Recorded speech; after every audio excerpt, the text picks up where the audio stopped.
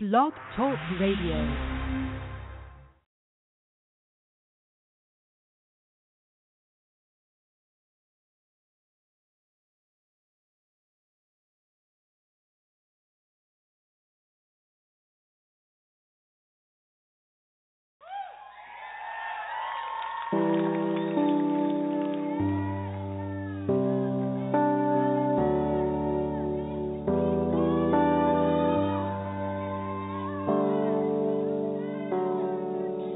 I left my fear by the side of the road. Hear you speak, you won't let go. Fall to my knees as I lift my hands to pray.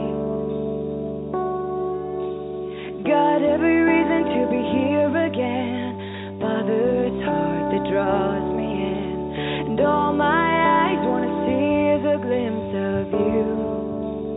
All I need is you.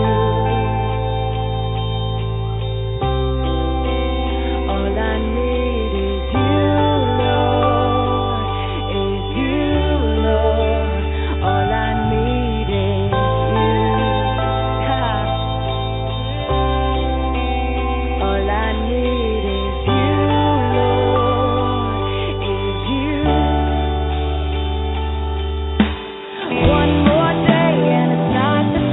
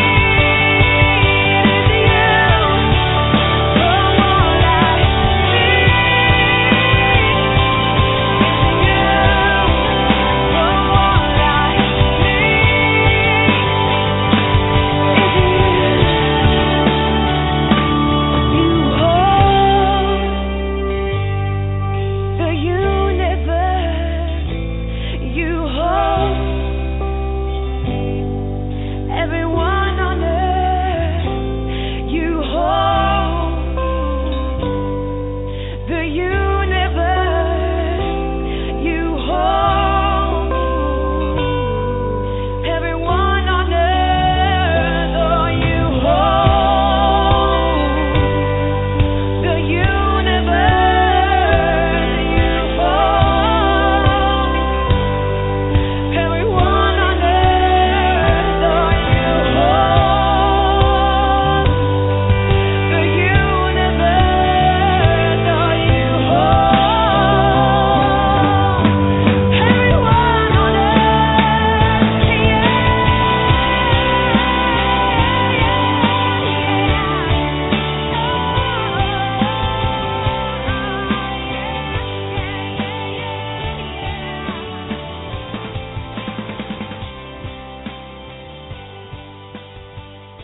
Thank you, Jesus.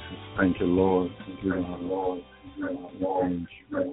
We thank you, Jesus. Hallelujah. We thank you, Lord. We thank you, God. Shalom, shalom. My brother, my sister, welcome to the Lord's hour. Thank you, Jesus. Thank you, Lord. We thank you, God. Praise you, Jesus. Hallelujah. Thank you, Lord, for this privilege, Lord Jesus, to share your word tonight, Lord Jesus. Mighty Lord, mighty God. Mighty Lord, please minister, Lord, to each one of my brothers and sisters, Lord, according to their needs, Lord. According to what they're going through, Lord, we're going through. Help us, Jesus. Break the power of you, one for north to south, east to west. In Jesus' name, up and down, in Jesus' name, Lord. Cover everyone listening under the blood of Jesus, Lord. Every life, every home, every family under the life of Jesus, Lord. Yeshua name, Joshua name, 900 billion. Warriors angel, archangel for north to south, east to west, up and down, in Jesus' name, Lord. Cover your people, Lord Jesus, with your presence, Lord. Cover, Lord Jesus, with your presence, Lord Jesus, with your blood, every life, every heart, every mind, Lord Jesus, in Jesus' name, Yeshua name. Joshua name, oh Lord, mighty God, mighty Jesus. Minister, Lord Jesus, those that are backsliding, Lord, help them to get back to you, Lord. Help your people to get back to be with you, Jesus. Help your people, Lord, to find you again, Lord. You are at the right hand of the Father, Lord Jesus, and you have not moved out of there, Lord. They can find you if they come to God and repentance. If they come to you and repent, Lord Jesus, they'll find you.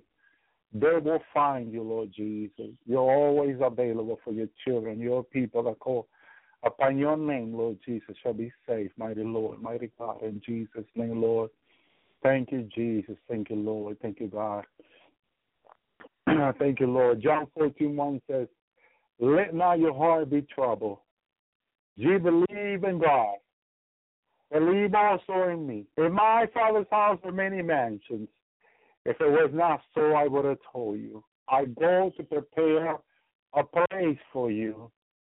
Brothers and sisters, the God that can make us this promise, hallelujah, sounds to me like an honest, sincere, loving, caring God. And Jesus made us this promise. Hallelujah. Thank you, Lord. Thank you, Jesus. He says that he goes to prepare a mansion for you and I, brothers and sisters. Thank you, Lord. He did not go to just sit. He is sitting, but he's also working. You know, some job you can sit and work. Amen. But his job is not limited by his work. God is not limited by his work. Thank you, Jesus. Thank you, Lord. Thank you, God. Mighty Jesus. I want to share a beautiful experience the Lord gave me this week, but I want to wait for more people to log in. Thank you, Jesus. He is not limited by anything, not by time, not by anything. Brothers and sisters, the Lord is so wonderful. When he wants to get something through your head, through our heart, through our understanding, he'll continue to work in our life. A lot of us have been asking, wanting to know, are we really there yet? Like children asking, are we really there yet? That's how I was asking our Father, Lord, our Lord and Master, our Lord Jesus Christ. Are we there yet?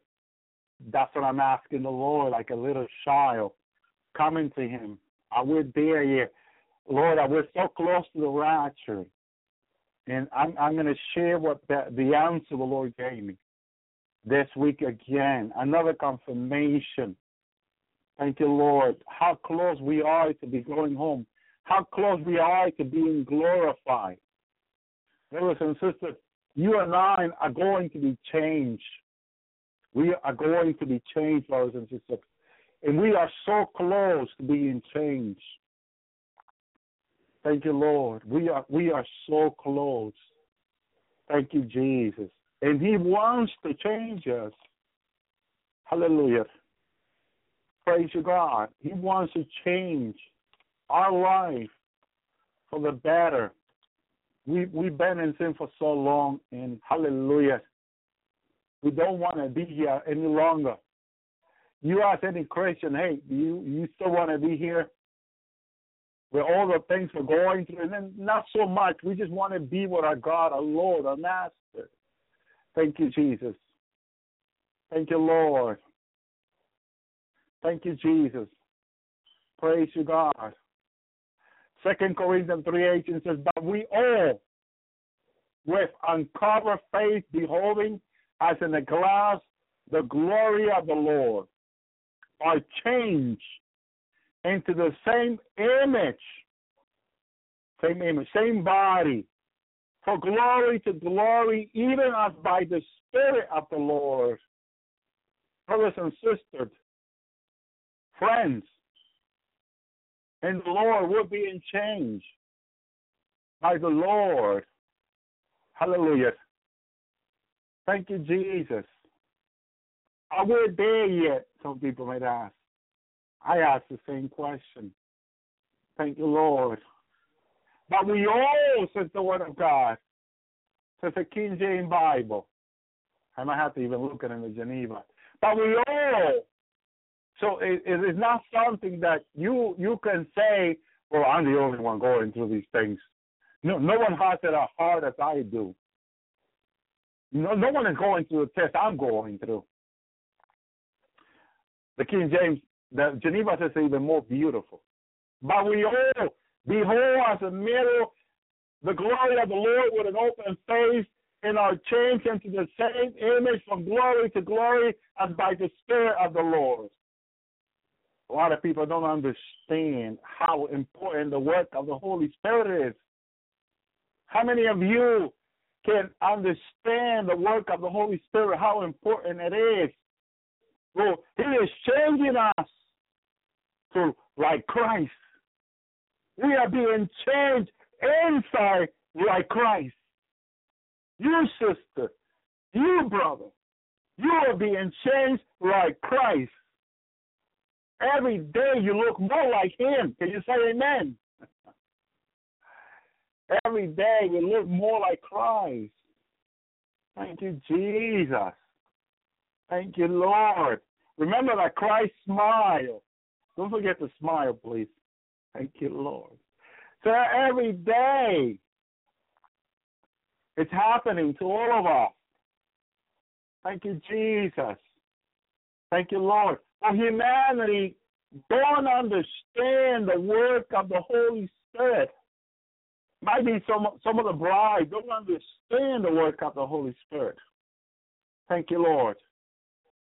Let me tell you what happened. It's exciting. It is exciting. Praise the Lord. When the Lord gives you these experiences, you know, it is trembling when you have to see what is coming. It shakes you a bit. It shook me. It shook me to the core of my being. Thank you, Jesus. Praise you, Lord. You know, it is difficult to rejoice every day. Amen. But you can keep the joy in you every day.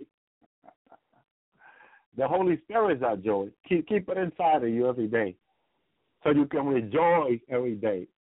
You can be in His joy, in the joy of the Lord every day, in the Spirit. That's how you are in the joy, in the Spirit, by walking in the Spirit. That's how you can be in His joy. Thank you, Lord. He's so awesome. What an awesome God we serve, brothers and sisters. So in this experience the Lord gave me this week, thank you, Lord. And before I move forward, I have to share the word first. The word is the truth. 1 Corinthians 15:52. In a moment, everyone wants to know how long is this moment, Brother Elvi.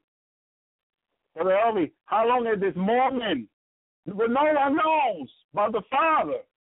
But I want to tell you what the Word of God says. 1 Corinthians 15:52. In a moment, in a twinkling of an eye, at the last trumpet, for the trumpet should sound, and the dead shall be raised incorruptible, and we should be changed. Some other translation says, this translation uses the word change. Other translation uses the word transform. It's basically the same idea. Amen. But we will be changed. Why? Because the way we are now, we're not totally pleasing unto God. He wants to make us like Christ, pleasing unto Him. This is my beloved Son, and who am I pleased? You see, do you understand what God is doing in your life and my life? We are being changed into pleasing God 100%. This is my beloved Son, in whom we are pleased. We will be changed like Jesus. Amen. Thank you, Lord. Praise you, God. That's what's happening now. This Friday morning, in the revelation of the Lord, a friend of mine from Florida, we've been friends for a long time, since high school. And he's serving the Lord. And so he comes to me in his car. He says, Elvi, I come to pick you up because we are going to gather together. Hallelujah. And praise you, Lord. We're going to meet. We're going to gather. He says, come in the car and come with me. I was thinking maybe like a kind of surprise. And all this happening, I'm still thinking this is really happening because it's so real, brothers and sisters. It's just happening so real. And my friend comes, put me in his car, and we go. I get into his car, we drive, he drives off. We get to New York City somewhere. I wasn't sure whether I was in New York, New Jersey, but I'm familiar with the two, and most likely it was New York. And so we get to New York somewhere, brothers and sisters. Thank you, Lord. And we get to this building, very tall building, and he said, well, in this building, we got to get up to I think it was the 7th floor. And brothers and sisters, as we start walking into the building, a huge commotion is going on outside. It was something like, I don't know if it was mostly a tsunami, but it was like a lightning hit the earth. I wasn't sure if it was nuclear. I wasn't sure, but everyone was worried and concerned in New York City. We got over 10 million people in New York City right now. And everyone hit to the street to try to find out, asking people, what was this? What is going on? It was like a lightning hit over the world. This was not just New York. This was like all over the world. Brothers and sisters. And as I see the commotion outside, I know that I said, well, New York, it's going to get bad. I better get inside. People investigate whatever's going on. I get inside myself. And when I get myself, through one side of the building was like a garage door, and I'm closing the garage door, and I close the door behind, but I remember not locking the door, just close it. And I get inside the building, and I'm looking for the stairs to go up, because this happened. I'm not going to take the elevator. So I look into the back stair. I'm looking for the stairway to go up the building. Brothers and sisters, all of a sudden, I hear people trying to push the door outside, right to the door that I enter. people got turned from normal people. They were turning into zombie beasts. So what happened at that moment was the rapture. But it happened in the twinkling of an eye. But it was like lightning, like Jesus described when the Son of Man comes. Boom, happens. And when I looked at my body at that moment, I saw people being changed into zombie. My body was changing into glorified body. At the same time, people are being raptured. I'm being changed, transformed. The people outside that I knew were not saved somehow, I don't know. They were changing into zombie. And I'm like, wait a minute. So many millions of people here, and my mind is all the baby has disappeared. All the babies are gone. I knew 3 people here and there were raptured. But all the rest of the people are still in New York City. New York is still full of people. The tribulation is now beginning. People are changing into zombie animals. And it was horrible because I seen people changing into werewolves. But this time, this part, I don't know how all it's going to play out. Thank you, Jesus. Yes, a lightning. That's exactly what happened. That lightning is what got everyone around the world because it's like everyone will see that lightning. Thank the Lord. And I'm looking at people being changed, and now people were not behaving like humans. They start behaving like animals. The hungry for meat, the strong desire, the strong hunger for meat, for human meat now was set up within their mind. And then immediately they could smell that I was there, but because my body was changed, transformed, now I can make myself invisible in front of them. Oh, this is beautiful. I like this. Thank you, Lord. Thank you, Jesus. Yes, it changed glory of the incorruptible God into the image like a corruptible man, to burn force-footed beasts, creeping things, who changed the truth of God into lie, worshiping the serve the creature more than God. That's true. That's it. That's it, brothers and sisters. That's going to be changed. Man, and that word is so true. I'm losing these things that I've seen before, but now they're changing at that moment. All the babies, whatever they are, they're gone. I'm almost 7. They're all gone. And, in chaos and confusion, people were being changed. Hallelujah. They were changing into animals. And I'm trying, like, wait a minute, do we got enough time for this? We all been warned. And I'm questioning my own salvation now. This is why I have to look at my own body, and because I know there's a tribulation. This sounds familiar. I know there's a tribulation. Why am I still behind? I'm questioning my own salvation. We're trembling in fear now. Thank you, Lord. Praise you, Jesus. But I noticed that I had a glorified body. My body has been changed. I can do the things people could not do. I made myself invisible inside the building. Even though I can see the light of the building was very bright. It was really on where I was. That these zombies, these people like beasts, they're looking, because I can talk to them. They can hear my voice, but they cannot see me. And I know that I'm looking at the eyes, and I'm like, what, are they blind? They cannot see me. But I notice that I made myself invisible in front of them because I have a glorified body now.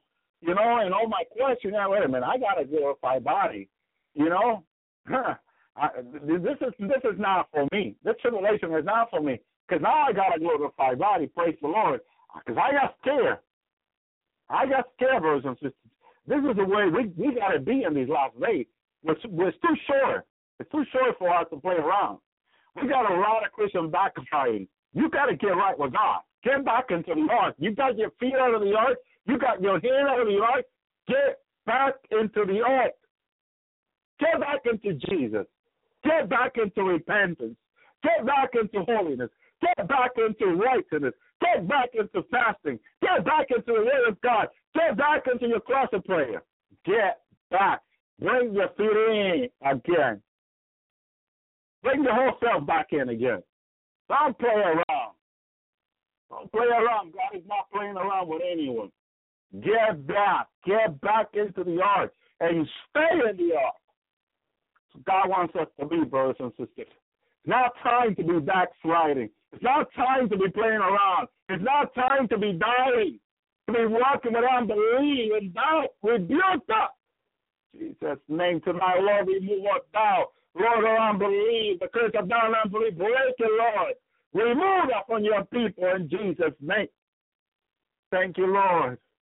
Thank you, Jesus. You came to set the captive free. Remove that from your life in Jesus' name. Get back into the ark. Get back into righteousness with God under the blood of Jesus. Start repenting. Start repenting. I'm sorry, God. I'm sorry, Lord. Forgive me, Lord. I'm so sorry. I'm so sorry, Jesus. I want to go home with you, Lord. Take me home with you, Jesus. Do not leave me behind. Do not leave me behind, Lord. I am not to be turned into a beast. Lord, I am not to turn into a beast, Lord. I want to be with you, Jesus. Get back into the ark. Get back. In those days shall men seek death and shall not find, and then shall decide to die, and death shall flee from them. Brothers and sisters, we are so close.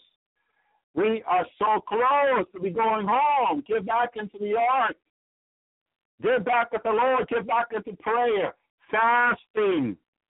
Thank you, Lord. Monday, tomorrow, get into the fasting with us.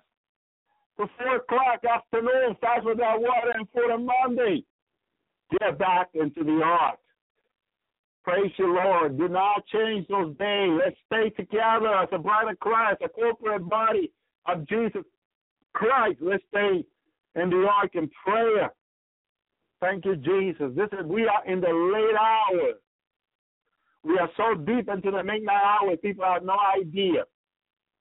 Our dear sister was telling me, Brother Elby, have you seen Groundhog Day? I said, no, the movie. You know how the day gets repeated on the movie until he gets it right. So I don't remember. I might have seen it a long time ago, but I don't remember much. It's the day gets repeated. And so what the Lord is doing with us, hallelujah, is because time is over, he keeps repeating the same day again to save souls. So if you're wondering if time is gone, it is. It is that the Lord can do anything he wants with time. And he is repeating the day again, over again. This day never ends until he saves those he wants to save, because time is over. Time is over. Time is over. And that was my question. Are we really there yet, Lord? Are we there yet? The Lord wanted to show me that we are there yet. We are there already. Time is over. He's giving, hallelujah, a few more days to some of the people he's saving. But I don't know, any hour, in any minute, the trumpet will sound. The last trumpet is Paul. It's going to sound.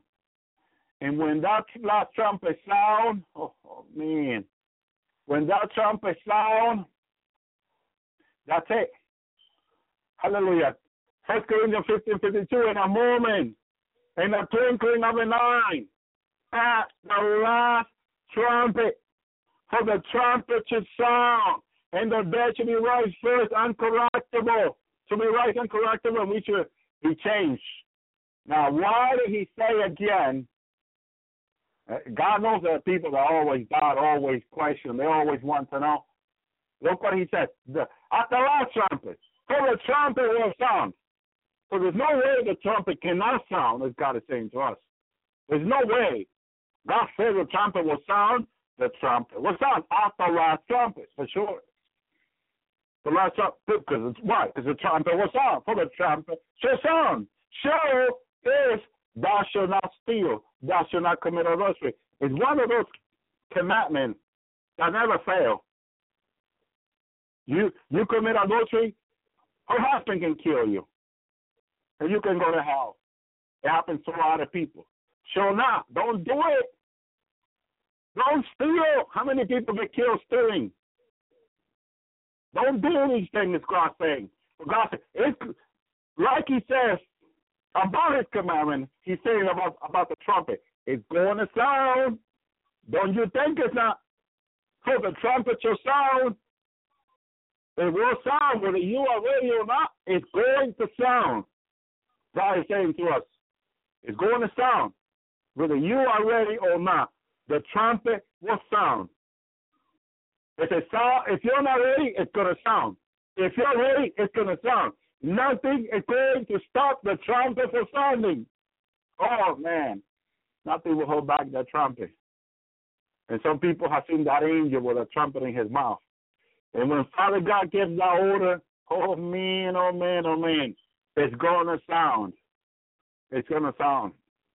And just as he said, the dead should be raised first. They have to have the first privilege. They die for Christ. They have to be first because they die. So they're going to be raised to incorruptible, right? Boom, boom, a change. Oh, but then we show what? We show what? If you are part of the body of Christ, you're going to be changed. If you're not part of the body of Christ, you might even see them being changed.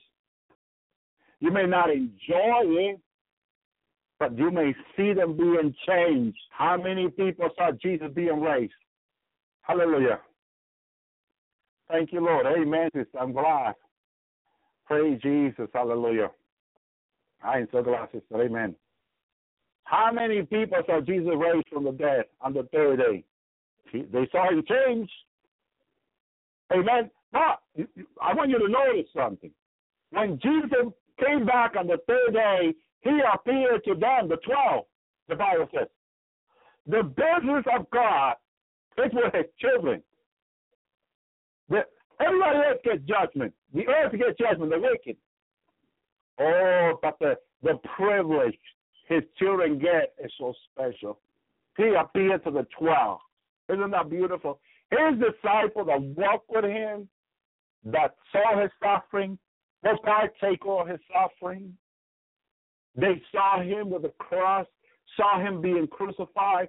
Now they're also being partaker of the joy. He's risen on the third day. And under the power of God, the Holy Spirit. He had all that presence of God in him, all that glory in him. He was still not yet glorified. He says, Mary, don't touch me. I'm not yet gone to my Father. Praise the Lord, but she can see him. She can see that glorious body. Praise you, Lord. Yeah, you can see the wound. You can still see the wound, but in a glorified body. Now he can go through the wall. And while the 12 were together, united, he appeared. He came through, appeared among them. Out of where? Out of nowhere now. Out of nowhere. He appears among them. Rabboni. Hallelujah. Now it's all joy. Before it was all pain and suffering. Now it was all joy. Joy in the Spirit. That's what heaven is all about. Joy in the Holy Spirit. Now it's all joy. Now it's great news. Before the news didn't sound so great, right? But now that Jesus is risen, now that he's risen up to the third day, now that he was crucified, now is all joy. That's what the bride of Christ.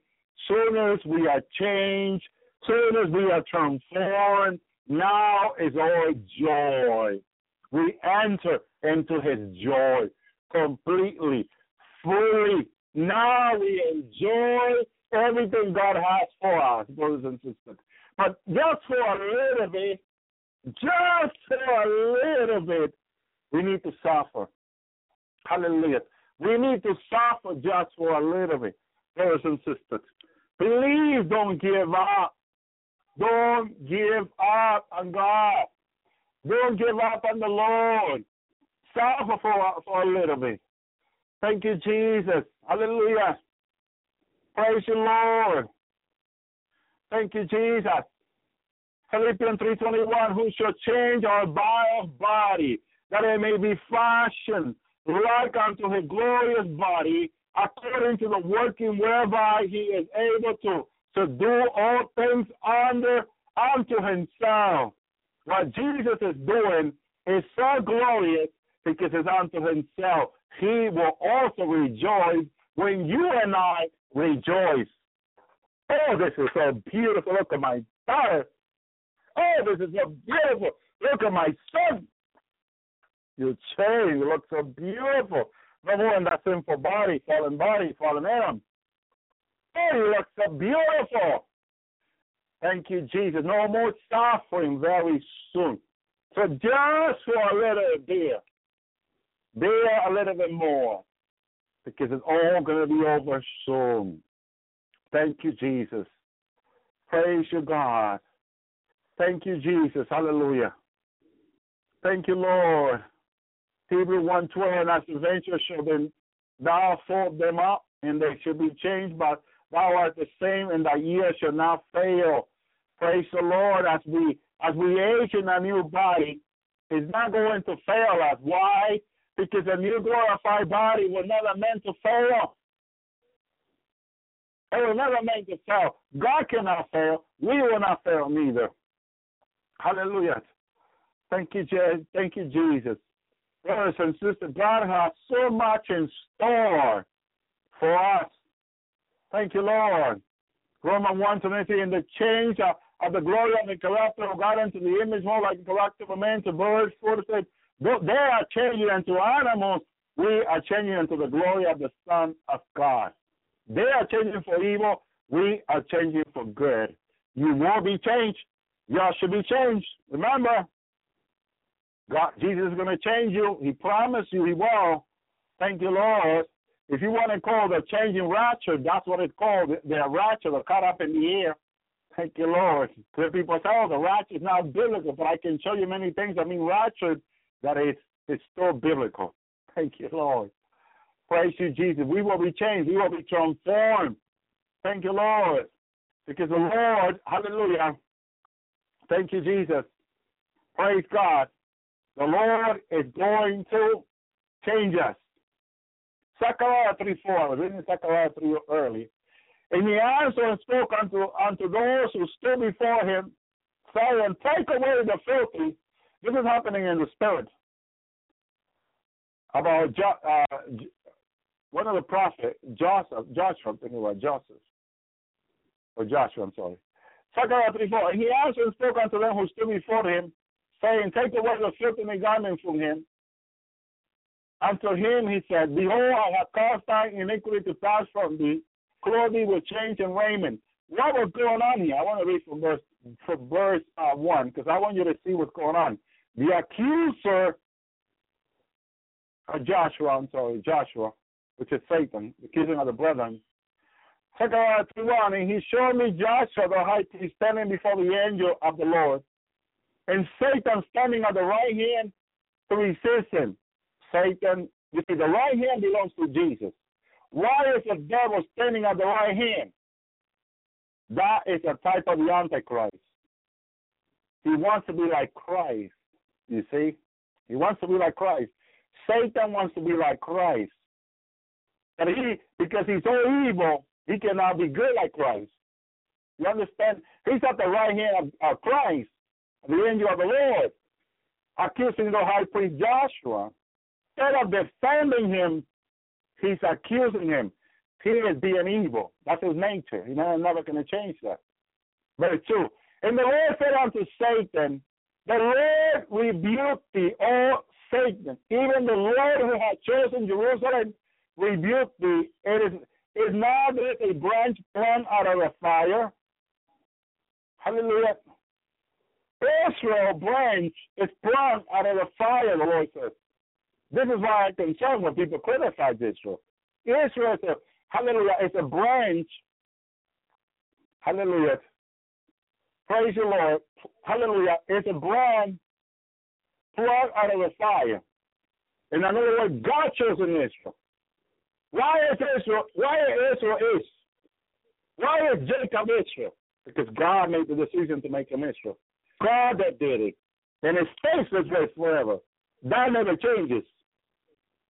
But the devil never stopped coming against Israel. As he never stopped coming against you and I, he never stopped coming against Israel, brothers and sisters. God have mercy. Hallelujah on Israel and all his people. Verse 3.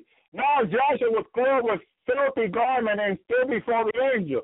You see that if your garment talks about your life.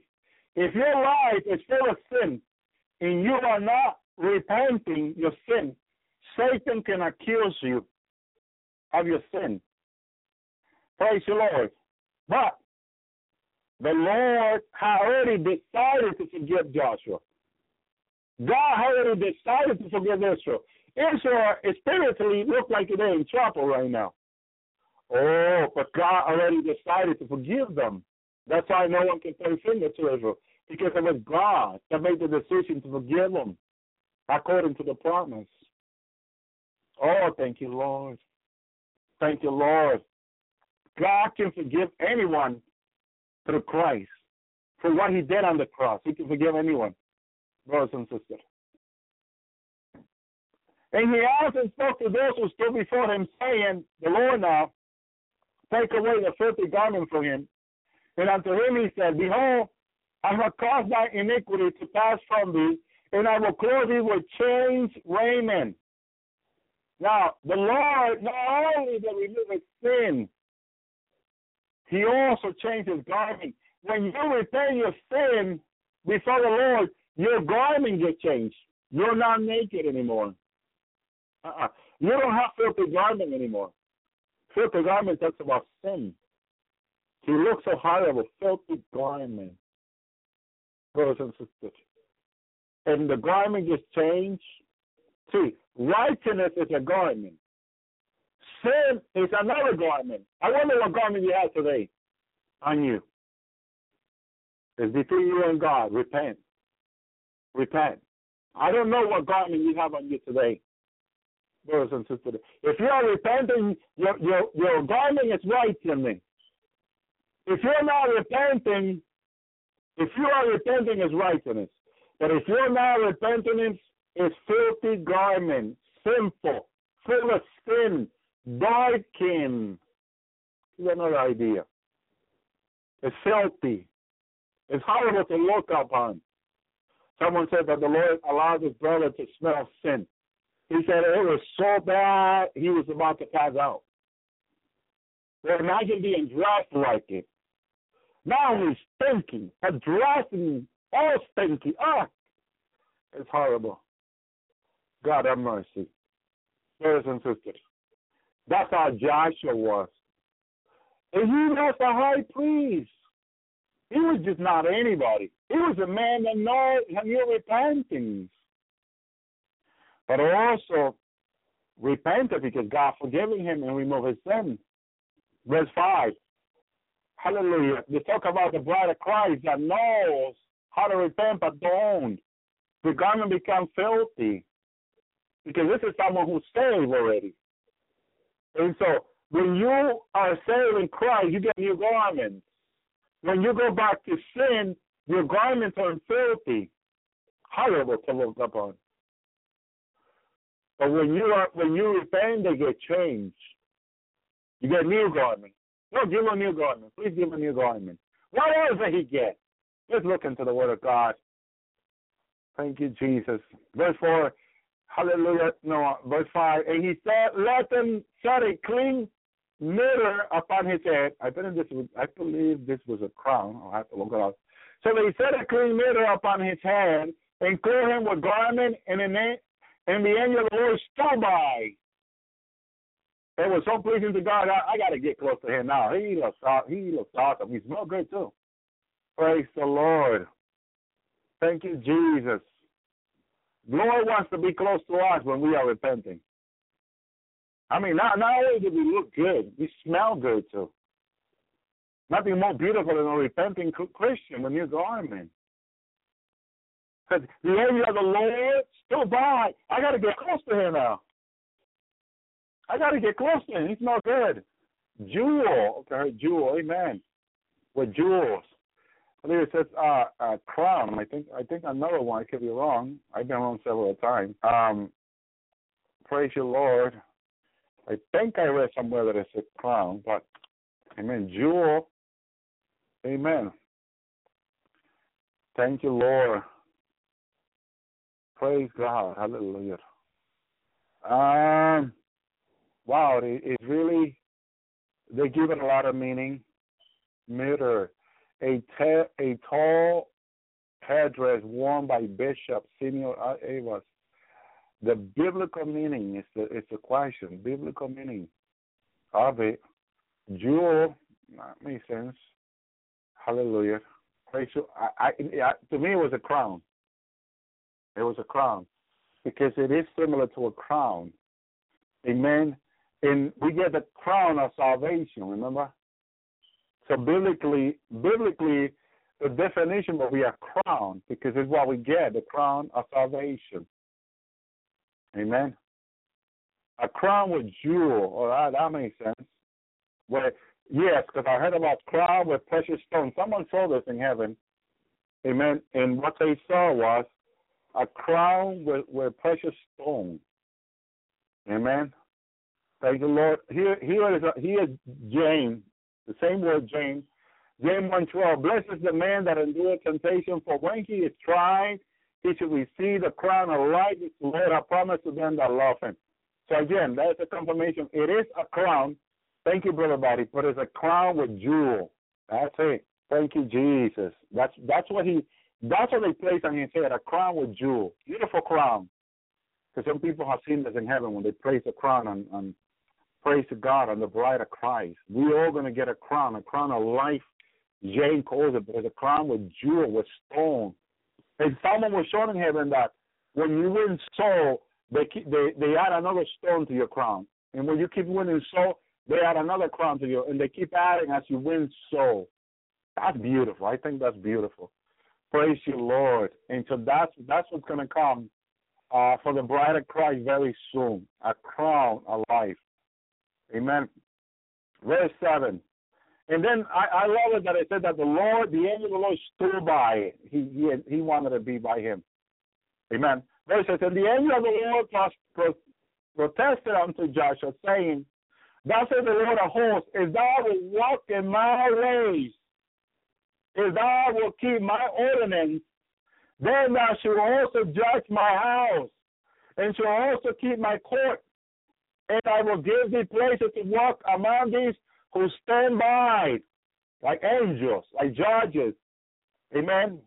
Praise you, Lord. Well, some of that is one of the beauty that the bride of Christ is going to receive. Amen. Reward. The correct word is reward. I said beauty, but it's reward. That the bride of Christ is going to receive when we get taken home. Amen. Because Paul says some of you will judge angels. Not anybody. Other people like to go out there and judge. Judge not, says the word of God. That's what we need to do now. Judge not. Keep our mouth quiet. See someone falling in sin. If you cannot restore him, with loving kindness, don't judge. Don't judge. It's easy to fall in that temptation. Praise you, Lord. What do you do about when someone falling in sin? You criticize them. No. Don't criticize anybody. Judge not, my brothers and sisters. Amen. We need to learn, hallelujah, to help our people. Thank you, Jesus. We need to, hallelujah, help other people. Thank you, Jesus. Praise you, Lord. Hallelujah. It's very important that, hallelujah, we learn to either help but not bring people down. Hallelujah. Thank you, Jesus, because it's easy. It's easy. Hallelujah. Praise you, God. It's easy to judge. Hallelujah. Thank you, Lord. James said it this way, James 5:16. Acknowledge your fault one to another. I made a mistake. I'm sorry. I said that in anger. I didn't mean it. I'm sorry. Please forgive me. Acknowledge your fault to one another. I'm sorry I was angry. I offended you. My sister, my brother, I'm sorry. Amen. And then You love the Lord, you love me. Yes, Brother Elvie, I understand. We all make mistakes. I forgive you. Amen. That's how the Lord wants us to deal with our problem here, our misunderstanding. Amen. That's how the Lord wants us to deal with it. Amen. So acknowledge it for one another and pray for one another. Let me pray for you, brother. Amen. Thank you. Praise the Lord. Amen. That ye may be healed. You don't know the Lord can heal that person in a moment. It happens. May be healed. Praise the Lord. But see, the important thing is people focus on physical healing. What about the spiritual healing? It was so fun the other night because when the Lord was showing me people turning into zombies the other night, what the Lord was letting me know is, now, what's more important to you? That you have a house, you got your land, or that you are saved? What's more important to you now? Wait a minute. I took a step back. 2, 3, 4 step back. I don't know how many step back. Wait a minute. My whole life. I was like looking back on my whole life. Because it's true. A lot of people listening tonight know what the Lord is saying to us. So concerned that you win the whole world by losing your own soul. Oh, thank you, Lord. We want to go up there and preach and do this and do that. Worry about yourself. Worry about your own salvation with trembling and fear. Take care of it. Brothers and sisters, we need to. Very important. Yes, the Lord wants us to love one another, care for one another, pray for one another. But worry also about your own salvation. I'm telling you, it's very important. And so the Lord is like, hey, focus on your salvation. Seek the kingdom of heaven first, and every other thing will be added unto you.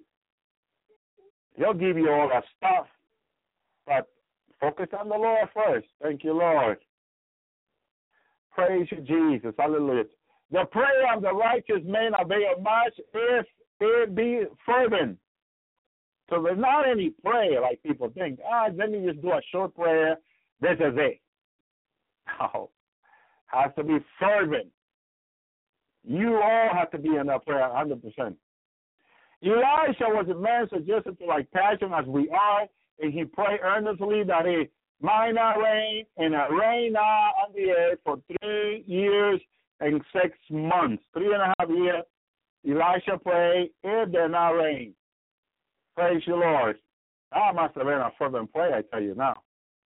He prayed, and God heard him. God answered. And he prayed again, and the heaven gave rain, and the earth brought forth the fruit.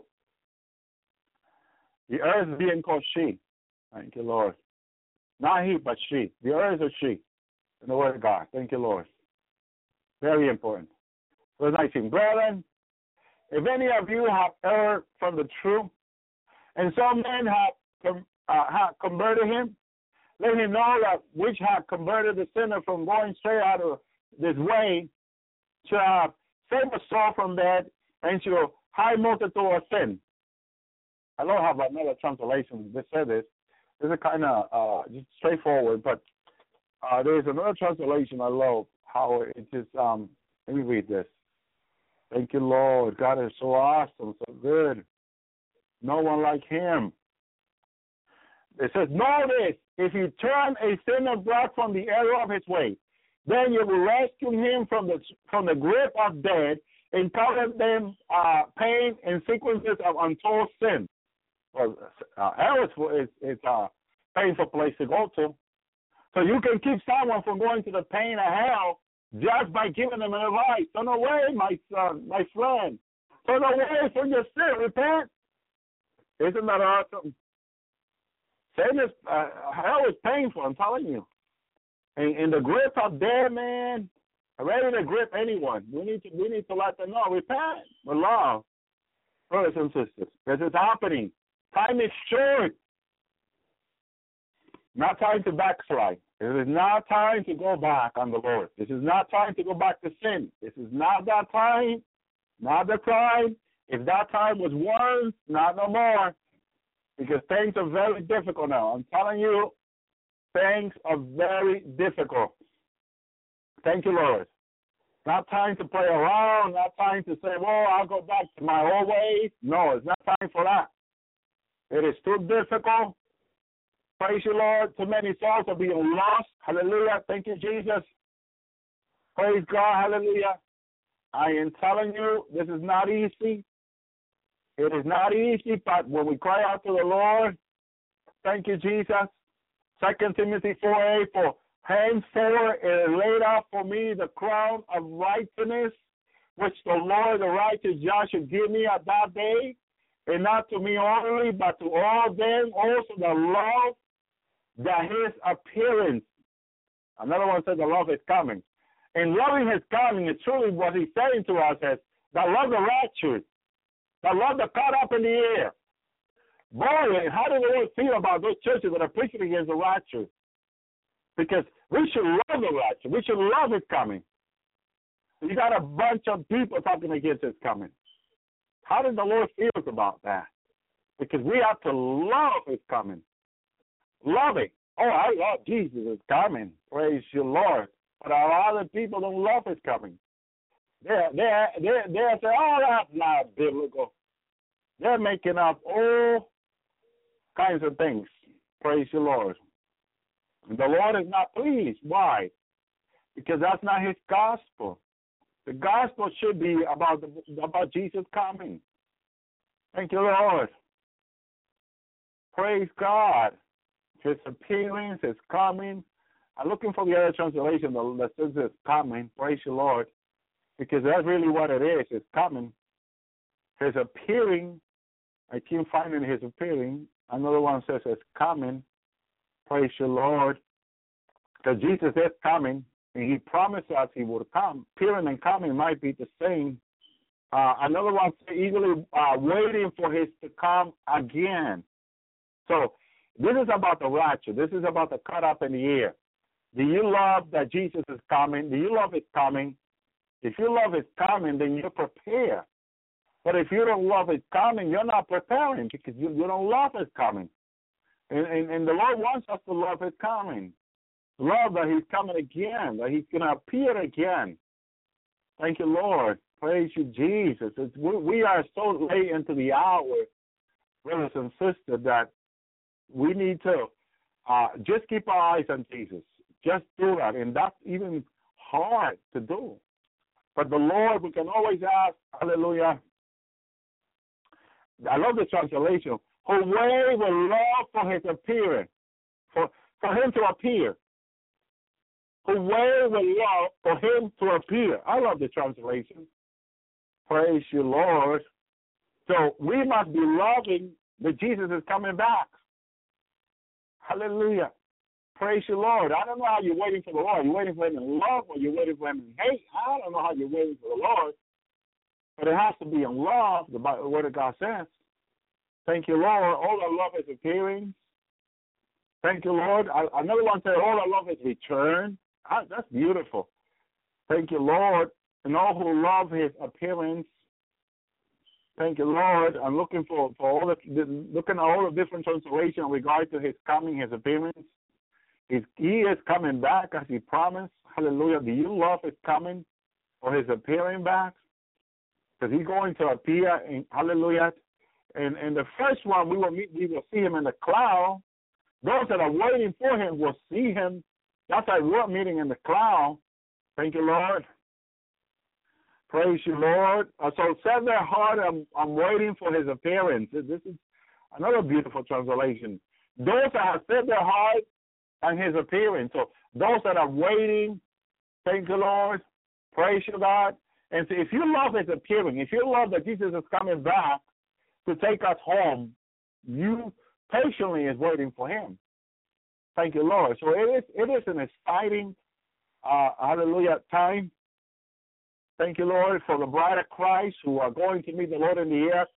But my question for the Lord was, is he that close? And he is that close, brothers and sisters. That's the whole idea. He is that close, and he is going to take us home. Thank you, Lord. He is going to. Praise you, Lord, because what? He promised us he would, that he would be, we will also be.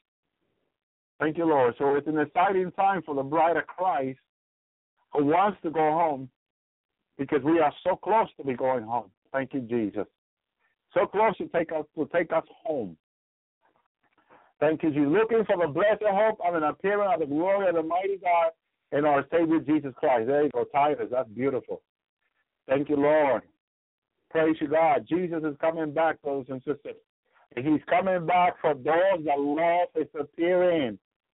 The love that he's returning. Those that love is coming.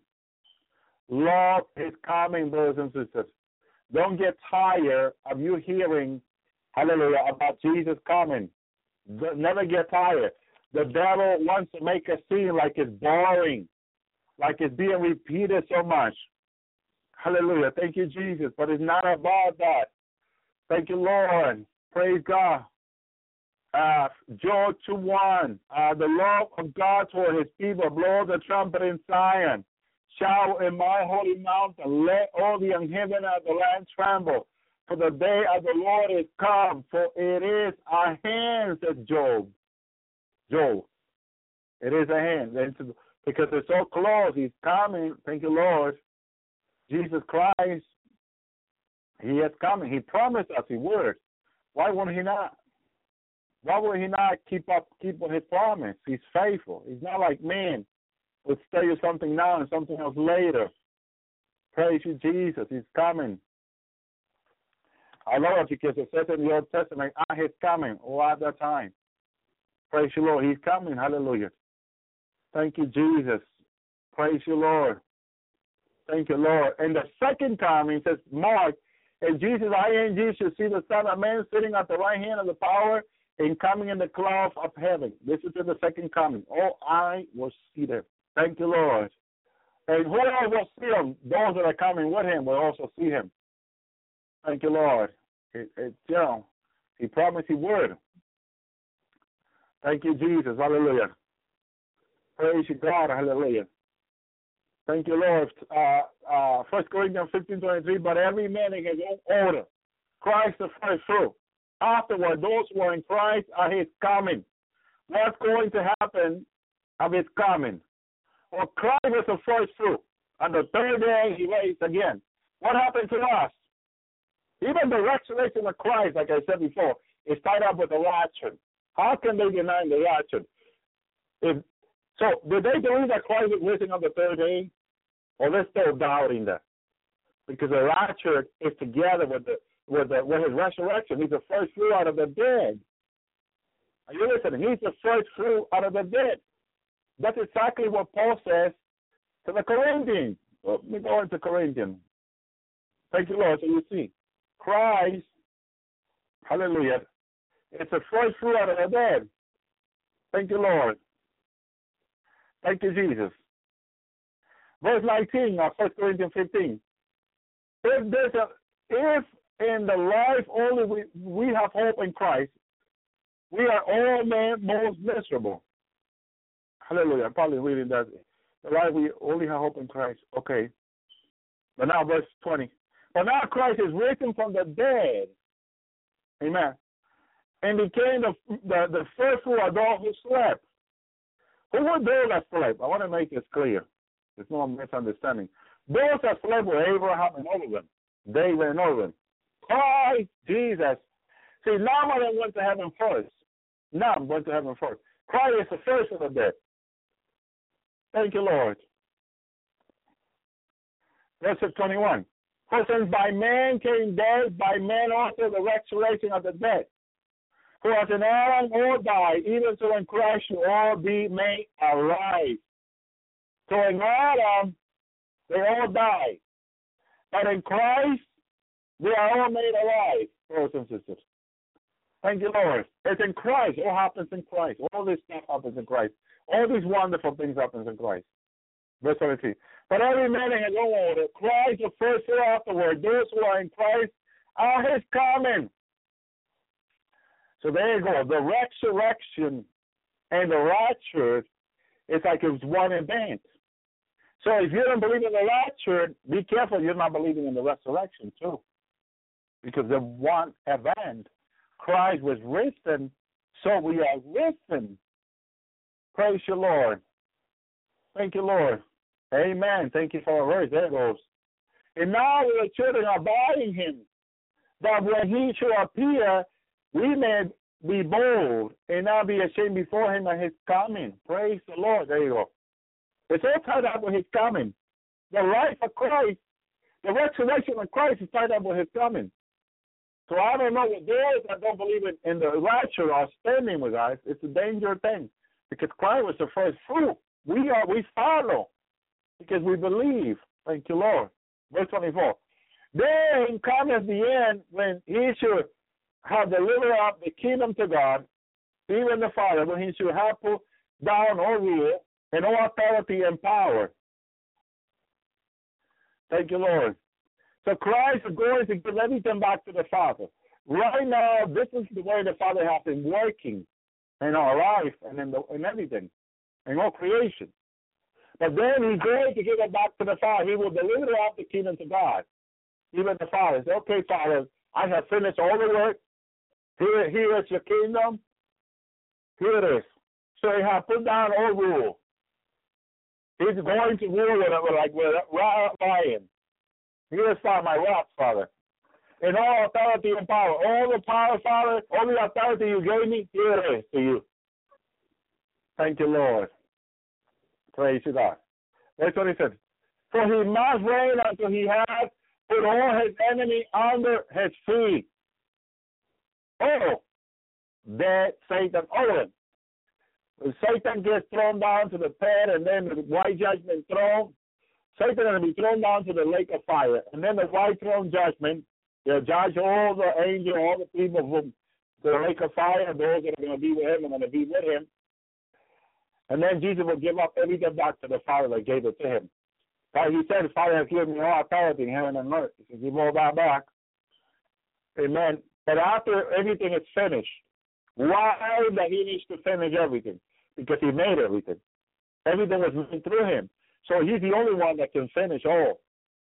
Praise you, Lord. We are his creation. He has to be above 100% always because we are his creation. Thank you, Lord. Our creation cannot be without a creator. The last enemy shall be destroyed as dead. Dead is going to be put down to dead.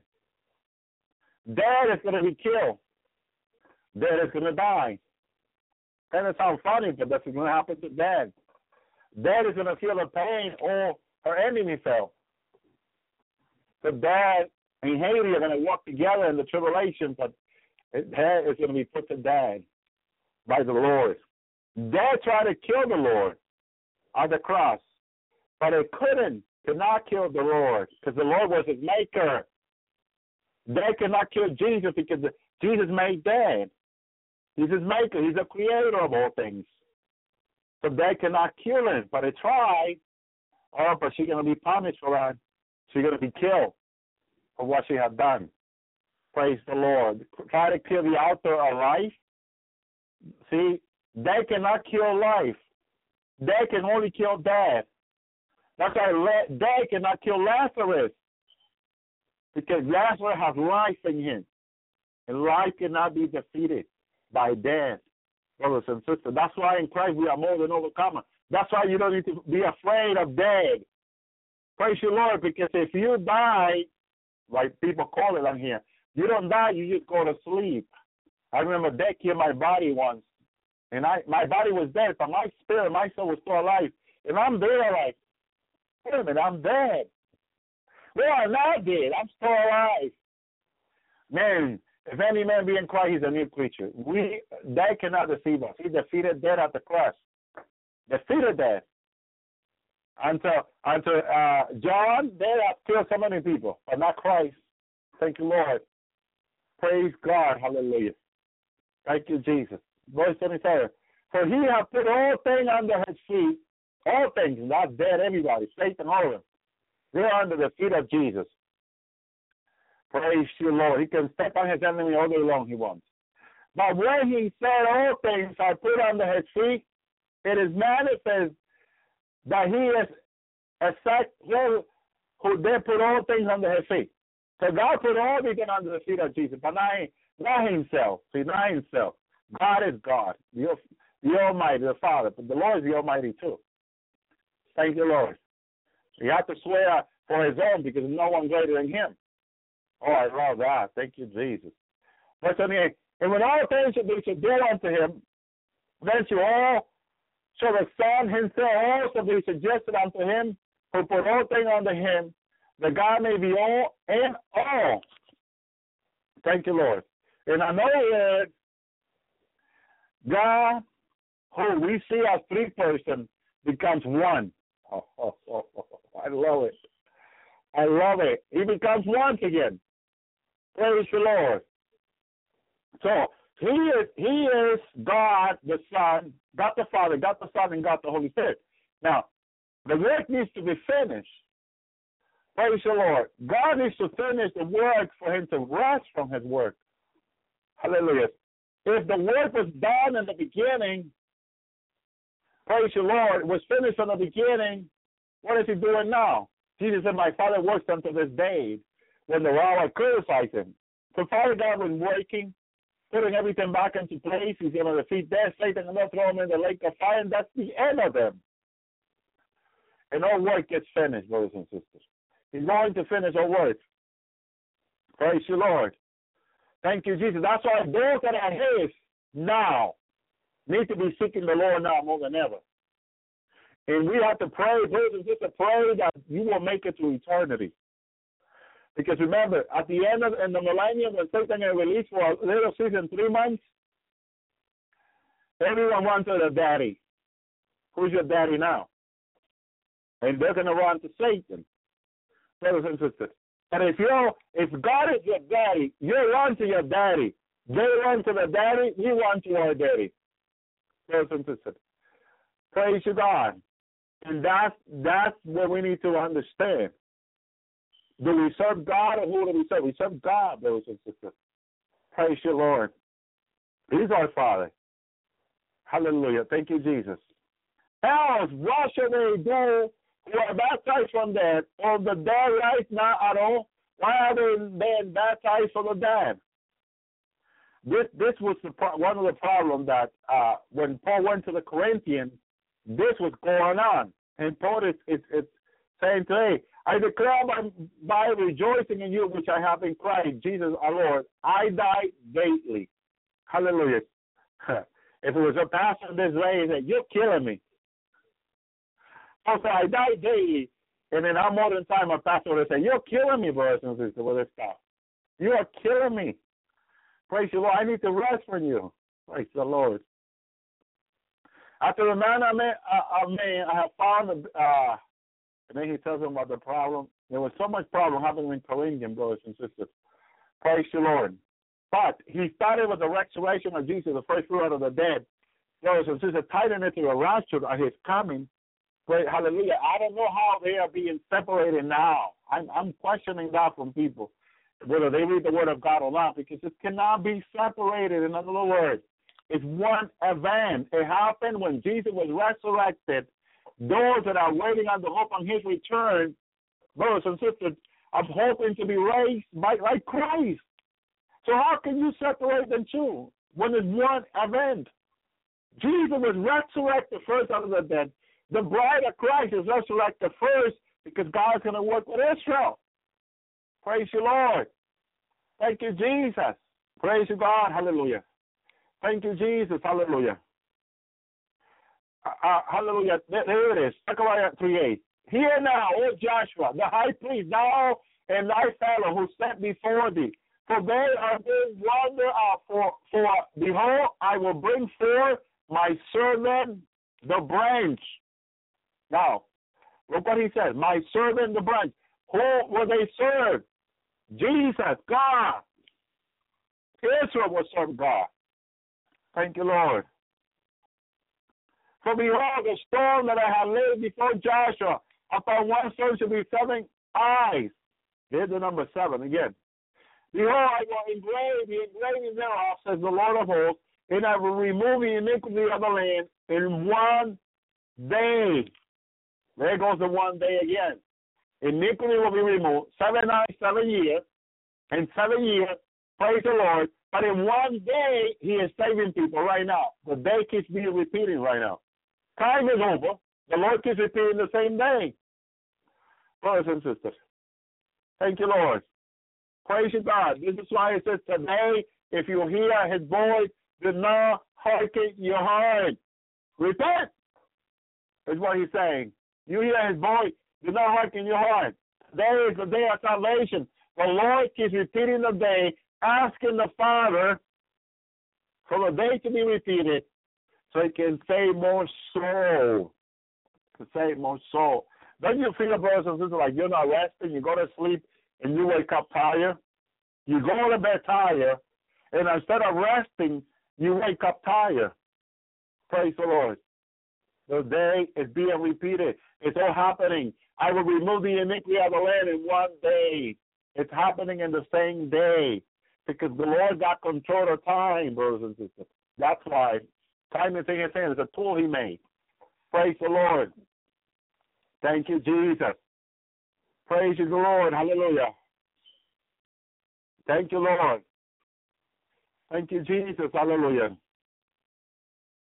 Hallelujah. 1 Corinthians 4:1, Thessalonians 4:1. Furthermore, we receive you, brethren, and understand you by the Lord Jesus, that as ye have received from us, how ye ought to walk to please God, so ye will abound even more. What is our calling? What is the walk?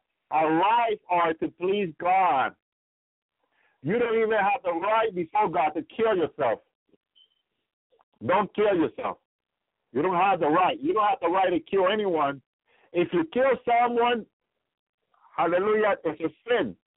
So if you kill yourself, hallelujah, thou shalt not kill. Hallelujah. So you don't have the right to kill anyone. You don't have the right to kill yourself neither. Praise you, Lord. Because someone says to me, what happens if I kill myself? You don't have that right. It's a life. You take a life. Praise the Lord. And that is danger. For you now the commandment we gave you by the Lord. For this is the will of God, even your sanctification, that you should obtain from fornication. Praise you, Lord. Even the one you should know to possess is vessel and sanctification and honor. Thank you, Lord. Here, therefore, for God hath not called us unto uncleanness, but unto holiness. And a lot of people disagree with that, but that's what the word of God says. He had not called us unto uncleanness, but unto holiness, he says. He therefore that despise this, despise now named by God, who hath also given unto us the Holy Spirit. Paul is saying this word because the Holy Spirit is in his life, guiding him through all this. And then he says, hey, who hath also given unto us the Holy Spirit. So if you're doubting what we're telling you, let me tell you something. We also got the Holy Spirit like you. Praise the Lord. So when someone who has the Holy Spirit give you a word, don't despise the word. Pray about it. Take it to prayer. Everything I'm telling you tonight, take it to prayer. Thank you, Lord. Take it to prayer before the Lord. Don't be afraid. But concerning our brotherly love, ye have no need that I write unto you, for ye yourself are taught by God to love one another. Thank you, Jesus. Praise you, Lord. God is awesome. Hallelujah. Thank you, Lord. Thank you, Lord. And then he continues. Verse 11, now ye started to be quiet. Now you started to be quiet in your own business and to work with your own hand as we commanded. And you may work honestly to those who are outside that you may need nothing. But I now have you to be ignorant, brethren, concerning those who are asleep, for ye that ye sorrow not, even as others who have no hope. Praise the Lord. People keep going to the cemetery crying for those that died. But if they die in Christ, you don't need to be crying all the time because they are with the Lord for sure. They are in paradise. For if we believe that Jesus died and rose again, so even will God also bring with him those who are also asleep in Jesus. So the rapture is tied up with the resurrection of Christ. So when someone says, what is the rapture? Take it simple. A rapture, let me explain the rapture in a few words. The rapture is a resurrection of Christ. As Christ was resurrected by God, so we, the bride of Christ, are going to be resurrected very soon. That's what it is. We're going to be changed. We're going to be transformed. Christ was transformed by his resurrection, so we will be transformed by our resurrection, brothers and sisters. The rapture is the resurrection of the bride of Christ. Christ has his own resurrection. That's why if any man be in creature, be in God, he's a new creature. Thank you, Jesus. Praise the Lord. So this we will say unto you by the word of the Lord, that we who are alive and remain unto the coming of the Lord should not precede those who are asleep. Thank you, Lord. For the Lord himself shall descend from heaven with a shout, with the voice of an archangel, with the trumpet of God, and the dead of Christ shall be raised first. Why is the trumpet being mentioned at the rapture, brothers and sisters? Because God is giving us a sign. See, God gave the Jewish people signs, trumpets, sounds. And scientists are beginning to relay life with sound. Are you listening? Scientists are beginning to relay life with sound. That every sound has a purpose or has an action. Or give you another meaning. Every sound has a resurrection power. The trumpet of the bride of Christ resurrects the bride. It's a trumpet so connected with us. In another way, Christ is not only the Savior, but he's also the sound. The sound, they call it sound wave. The sound, the trumpet that gives life. When the trumpet gets sound, it's like the trumpet goes in action, bringing us home, brothers and sisters. We are tied with the trumpet. Scientists are relating the wave of the sound with different things. There's a sound that gives life. They have studied it. There's a sound, brothers and sisters, that give different things. Give life. The word life is used. Sound that gives life. There's sound that heal. I heard about the sound that heal. That there was a man, a Christian man, that he had a plant in his house, in his apartment, and he used to play the guitar, I think it was. And what he did is that there's one with a violin one, yes.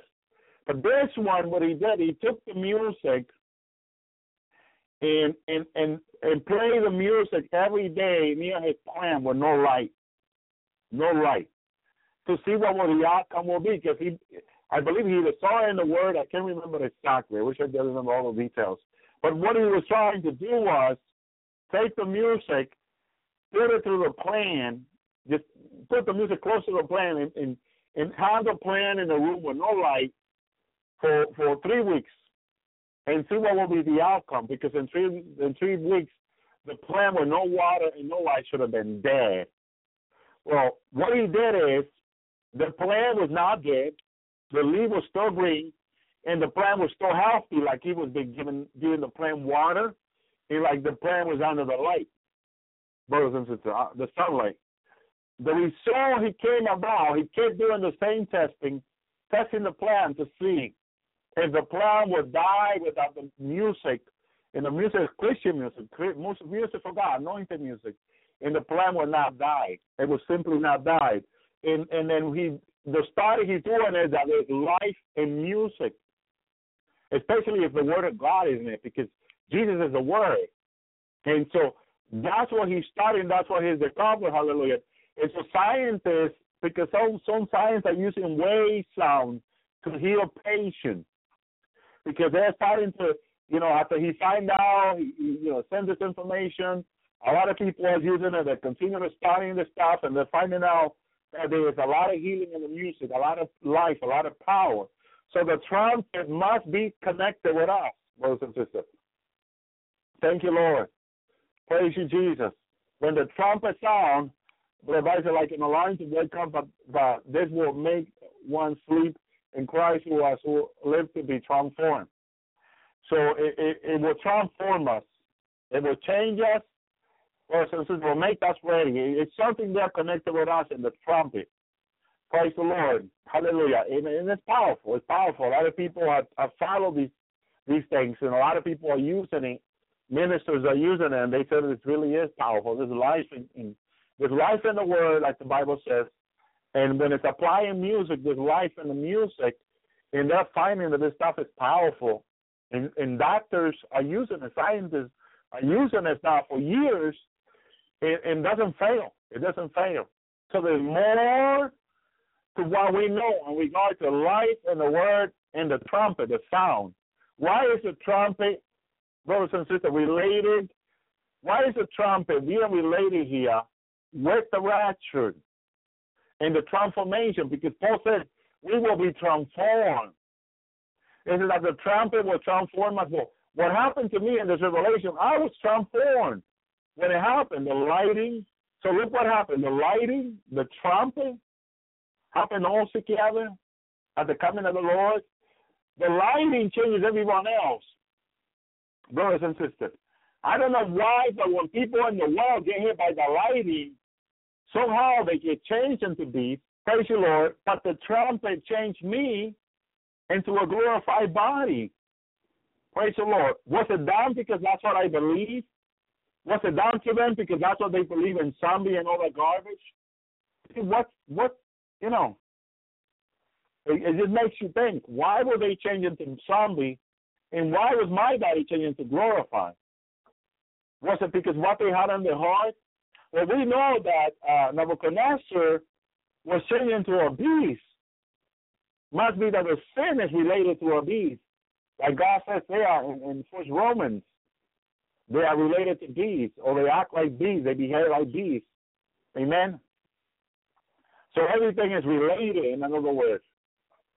There's more relationship with sound and behavior, obedience to God and disobedience to His word. Hallelujah. Brothers and sisters, than what we know. There's a lot of relationship to it. Praise the Lord. Because when the sound is when the trumpet is sound, people change into zombie. So when the trumpet is sound, we change into glorified body. Praise the Lord. Thank you, Jesus. So everything is related to sound and wave. Praise the Lord. We know that when Jesus Christ, the earth shook. And scientists have found wave and earthquakes. Brothers and sisters, there are negative wave and earthquake, and there are positive wave, in other words. So it's positive, it's negative when it's dead, when it's life. Is that what it is? You know, praise the Lord. I'm trying to relay these things. But yes, the earth shook when Jesus died on the cross. When he gave out the Holy Ghost, boom, it shook. So when the Holy Ghost went up to heaven, give you an example. The earth shook. Praise the Lord. Was he holding everything together for not to shake? For it not to shake? Or was it that it was so strong that it shook? Praise the Lord. Or was that the negative that happens at the cross, the negative wave, make the earth shake? Scientists are studying this as they study earthquake, and they notice a different behavior in the wave of earthquake, brothers and sisters. Praise the Lord. Thank you, Jesus. Because they are waves, they are equipment they sell. I was looking myself of equipment for earthquakes. And the equipment I was studying online, they study the wave of the earthquakes. I think it's first response. First, they capture the first wave that comes out. And they already have sensors that detect the first wave. So, in other words, if at the cross of Jesus there would have been one of these sensors, at the moment he died, it would have picked up the wave right away. So this is why scientists are relating these waves with things that happen, brothers and sisters. They are relating music wave, trumpet wave. We know that the shofar wave is totally different. And God told Moses and the Jewish people the sound to me for the shofar.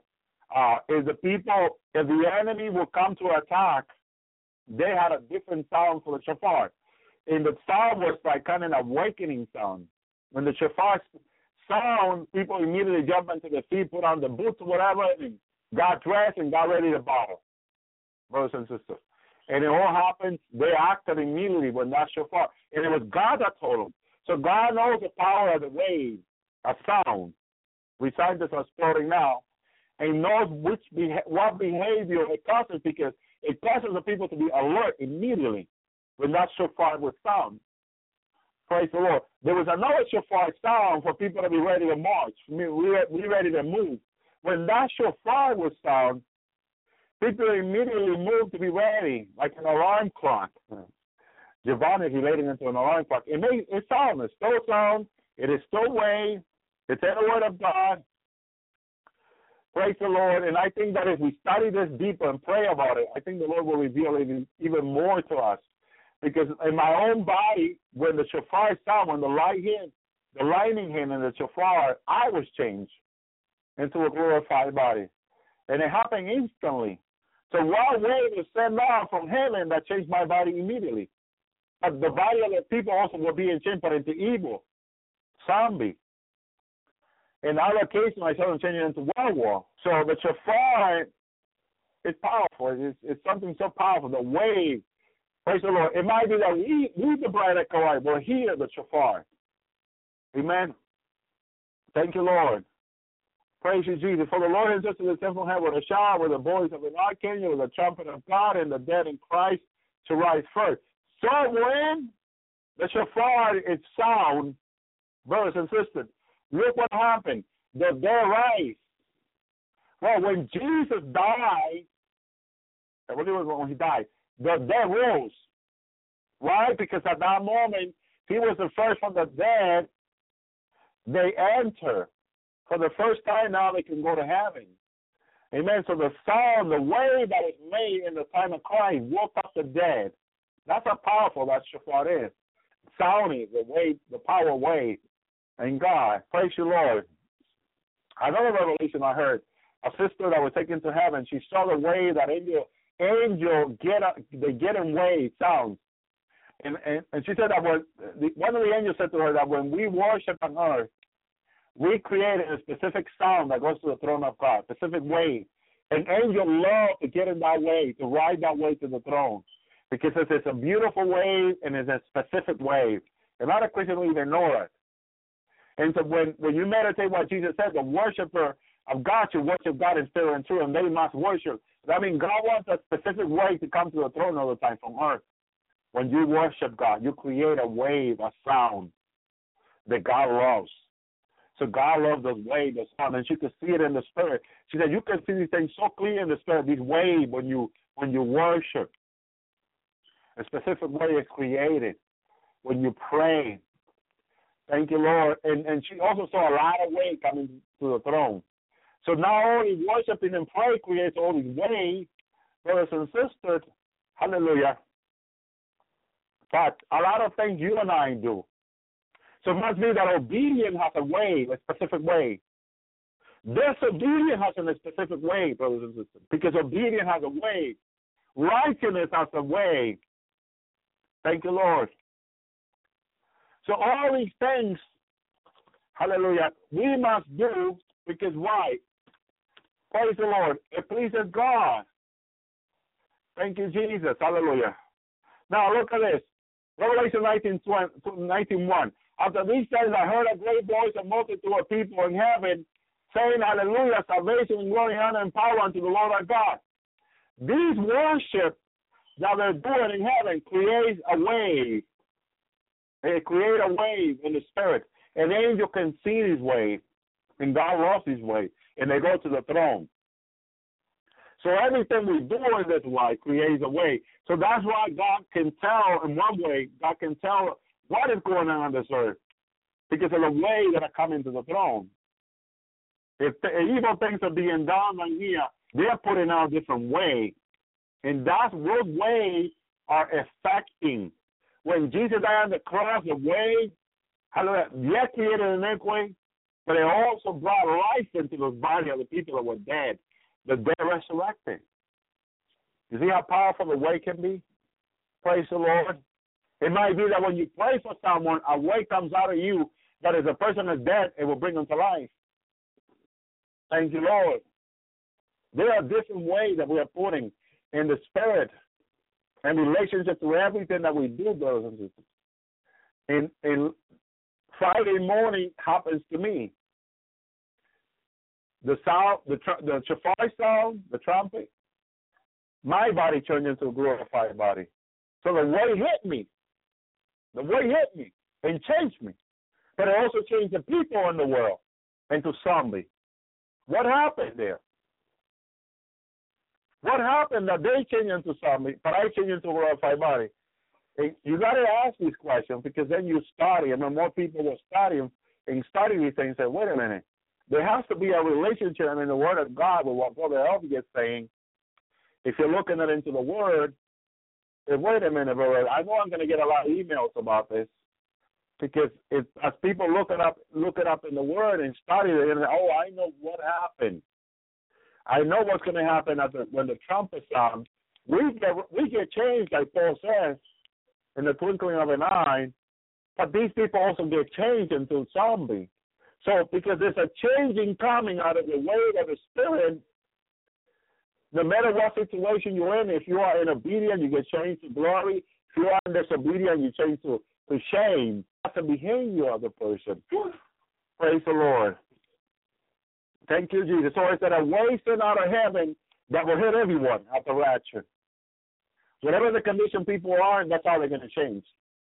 Well, praise you, Lord.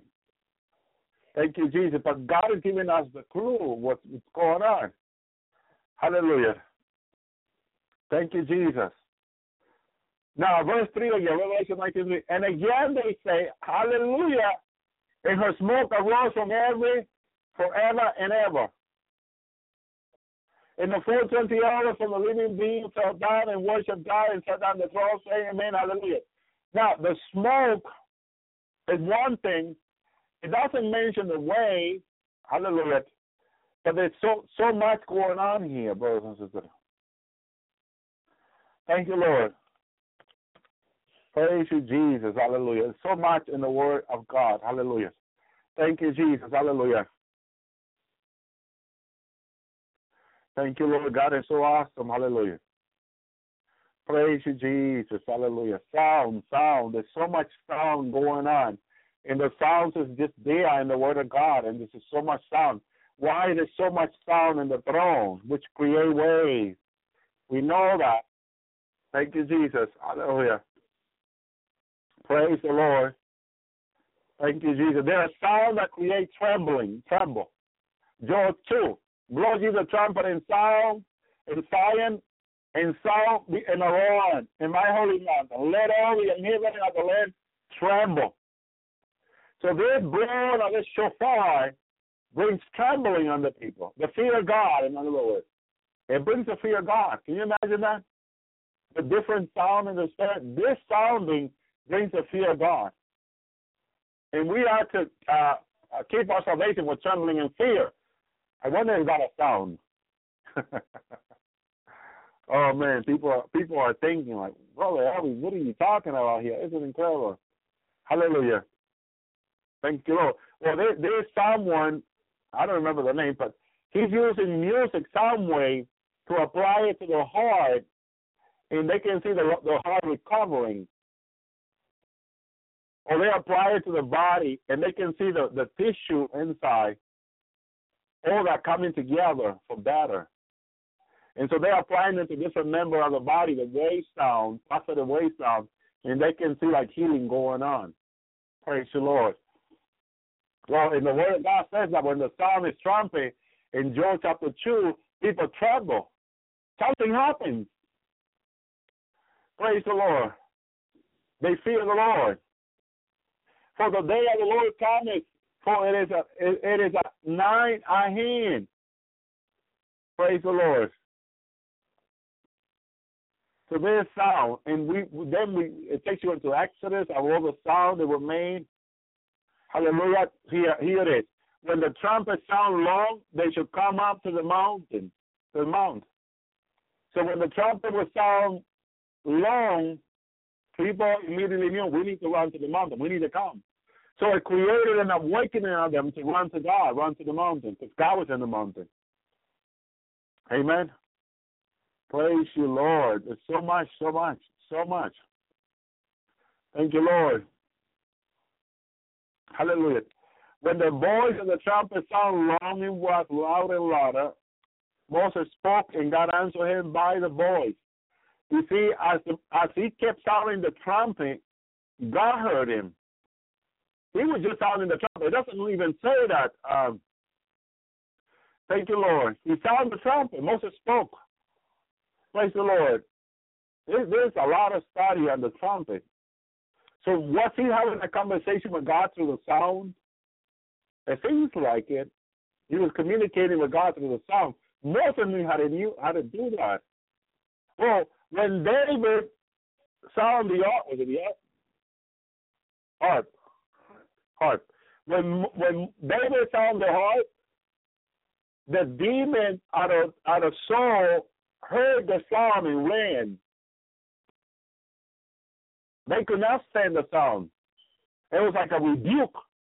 So when the word out of the harp they came, hit the demon, they flew and ran. Thank you, Lord. What happened there? There is a lot of sound wave going on, brothers and sisters. Praise the Lord. But see, David knew that in his relationship with the Lord. A lot of us are still beginning to learn this stuff. How come they knew all this stuff? And we are still, thank you, Lord, because they hearken to his voice. Praise the Lord. Now, hearken into his voice means what? How do you hearken to his voice? Because you can worship God in music and you can hear God. Praise the Lord. Thank you, Jesus. There's a communication. Communication through it is a wave, a sound. Thank you, Lord. Thank you, Jesus. Why is it a lot of sound going on in heaven, but not a lot of voices? Some people have said that they don't hear voices in heaven. God communicates with everyone, but there's a lot of music going on, a lot of sound, a lot of waves. Makes you think, huh? Thank you, Lord. Praise you, Jesus. And so when the trumpet sounds, when Jesus comes in the rapture, look what happened. Now that you understand, wait a little, look what happened. For the Lord himself to descend from heaven with a shout. Hallelujah. And the voice of an archangel. Okay, what is a shout? Thank you, Lord. What is a shout? Thank you, Jesus. Thank you, Lord. Praise God. A shout is a cry was a loud call. An expression of strong emotion. So the Lord comes down and he expresses to us, and we know and we understand. That talks to me about relationship with the Lord. Communication in the Spirit. We know the Lord. Loud sound. Thank you, Lord. But it also means an emotion. He can be outputting his emotion, his wave, that will attract us to him. Like a magnet. And as he expresses himself to us, his emotion, come, my beloved one. Because that's what it says in the book of Cantares. Thank you, Lord. Thank you, Jesus. Praise you, Lord. The Song, the book of Song. Thank you, Lord. Song of Solomon. Thank you, Lord. That's what they talk about it. Thank you, Lord, that when the beloved, when he called his beloved, that is Jesus calling his bride. Thank you, Lord. He called her unto him, and she hear his voice. Thank you, Lord. Praise the Lord. Hallelujah. Thank you, Lord. This is how it sounds. This is the sound that the Lord will output to us in the rapture. You never heard this before, right? Some of you never heard this before. Look at this. Sounds. Oh man, did they cut it off? Thank you, Lord. Psalms 1:4. Draw me. We will run after thee. The king hath brought me unto his chamber. He is drawing us to him. In the rapture, look what Jesus does to us. He draws us to him. What kind of sound will the Lord output to us that draw you and I to him? In other words, we cannot be separated. At the rapture, Jesus and you cannot be separated. Hallelujah. Again, let's read, because this is exactly what happened at the rapture at the bride of Christ. Drop me, right? That's the rapture. Drop me, bring me close to you. We will run after thee. That's what we do to the cloud. We run unto the Lord. The King hath brought me to his chamber. Bring his silver. We will be glad and rejoice at thee. We will remember thy love more than wine. Upright love thee. Now, what happened here? We are being drawn. That sounds like way. That sounds like it's powerful. It's powerful. Thank you, Lord. It is so powerful. Thank you, Jesus. Praise the Lord. Hallelujah. Thank you, Jesus. Hallelujah. Now, if you don't believe me, I'll give you more proof. I'm going to give you more biblical proof. You're going to hear what Jesus says to the bride of Christ. Look what he said to the bride of Christ at the midnight hour, Matthew 25. Have you heard that one? Yes. How many of you can say yes? Have you heard Matthew 25? Yes, right? Okay. If you heard Matthew 25, if you have read Matthew 25, look at it right here now, Matthew 25. Okay. Tell me, is thou whom my soul loveth, where thou feedest, where thou makest thy flock to rest at noon? For why should I be as one that turn aside by the flock of thy companion? Thank you, Lord. We are his flocks. At noon, rest at noon. When do we rest? After the midnight hour, we rest. At noon. In other words, in a new day. Thank you, Lord. It becomes new for us now. Praise the Lord. It's coming. We're going to rejoice with the Lord. Thank you, Lord. Praise you, Jesus. Praise the Lord. Thank you, Lord. And then the bride comes back with Jesus, Revelation 19. Thank you, Lord. Because it's a relationship. You have to see it in relationship, in communication, in union. I compare thee, all my love, to a company of horses in Pharaoh's chariot. We return with the Lord in chariot and horses. Hallelujah. He gives a jewel now. Hallelujah. Verse 10, the cheek are commonly like raw jewel, I make with chains of gold. Thank you, Lord. And then verse 11, we will make thee border of gold with stars and silver. Thank you, Lord. Praise God. And there's so much love after so much more after you. Hallelujah. Thank you, Jesus. Hallelujah. Praise you, Lord. Thank you, Jesus. Hallelujah. So much there in Song of Song. Hallelujah. Hallelujah. And then Psalm 2:1. Hallelujah. I am the rose of Sharon. Hallelujah. In the lily of the valleys. That's the Lord telling us who he is to us. Thank you, Lord. The Lord telling us who he is to us. Thank you, Lord. And it's important for us to know. The lily of the valleys. Thank you, Jesus. Hallelujah. Praise Jesus. Hallelujah. Thank you, Lord. And then here is what we are going to enjoy in heaven with him. It's all over his word that we are going to, as the apple tree among the tree of wood, so my beloved among the sun. I sat down under the shadow with great delight, and his fruit was sweet unto my taste. We're going to enjoy everything he has in heaven for us very soon. Hallelujah. He brought me to the banqueting house, and banner over me was love. Hallelujah. There's just so much. Hallelujah. So much. Hallelujah. He loves us so much. Hallelujah. Thank you, Jesus. Hallelujah.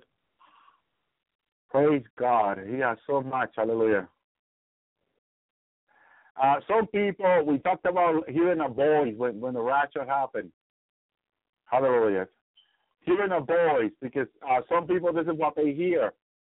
My beloved spoke and said unto me, rise up, my love, my fair one, come away. That's rapture.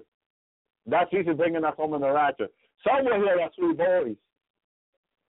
Some will be looking for a trumpet.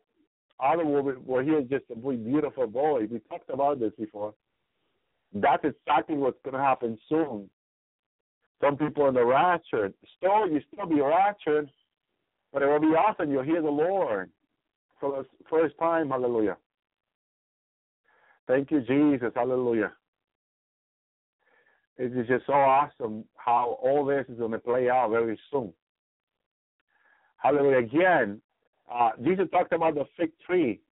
If you can discern, hallelujah, here it is.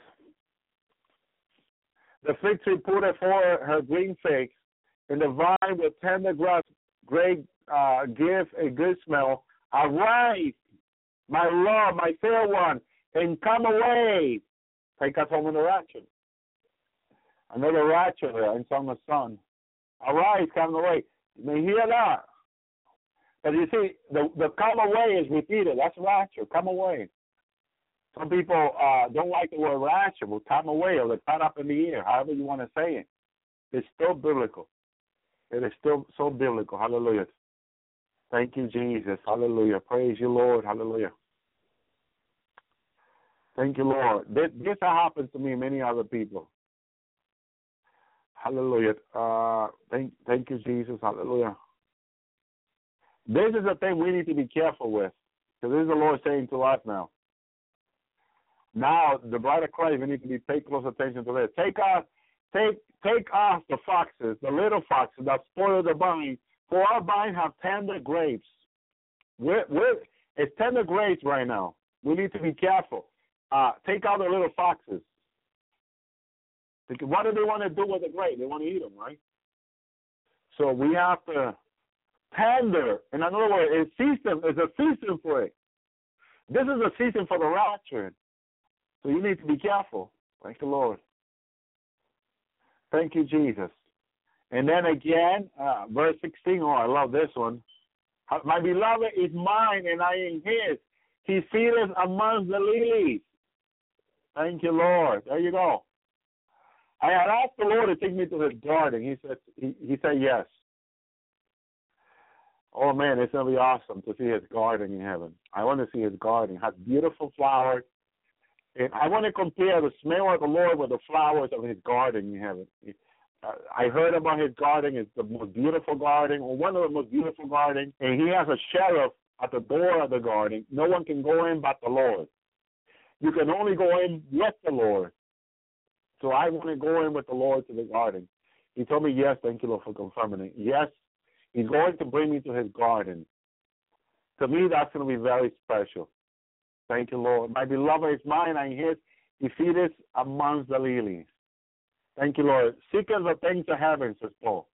We need to be seeking the things of heaven and not of this earth. Hallelujah. Thank you, Jesus. Hallelujah. Thank you, Lord. Hallelujah. Until the day breaks and the shadow flees away, turn, my beloved. Be thou like a roe on your young ark upon the mountain beater. Thank you, Lord. Jesus is coming. Hallelujah. Hallelujah. Praise the Lord. Now, here is the sincere bride. Sincere bride. Thank you, Jesus. Hallelujah. Not lately. Praise. I seen him. I seen the park. Amen. By night on my bed, I saw him whom my soul loveth. I saw him, but I found him not. It's going to be so sorry for a lot of people, because by night, the rapture is by night, midnight. And some people are going to seek him, but they're not going to find him because he's already gone with the bride. They will want to go home. See, the 5-footed bride, when they return, say, Lord, open to us. Lord, open to us. And he says, I know you will not. It's too late. Hallelujah.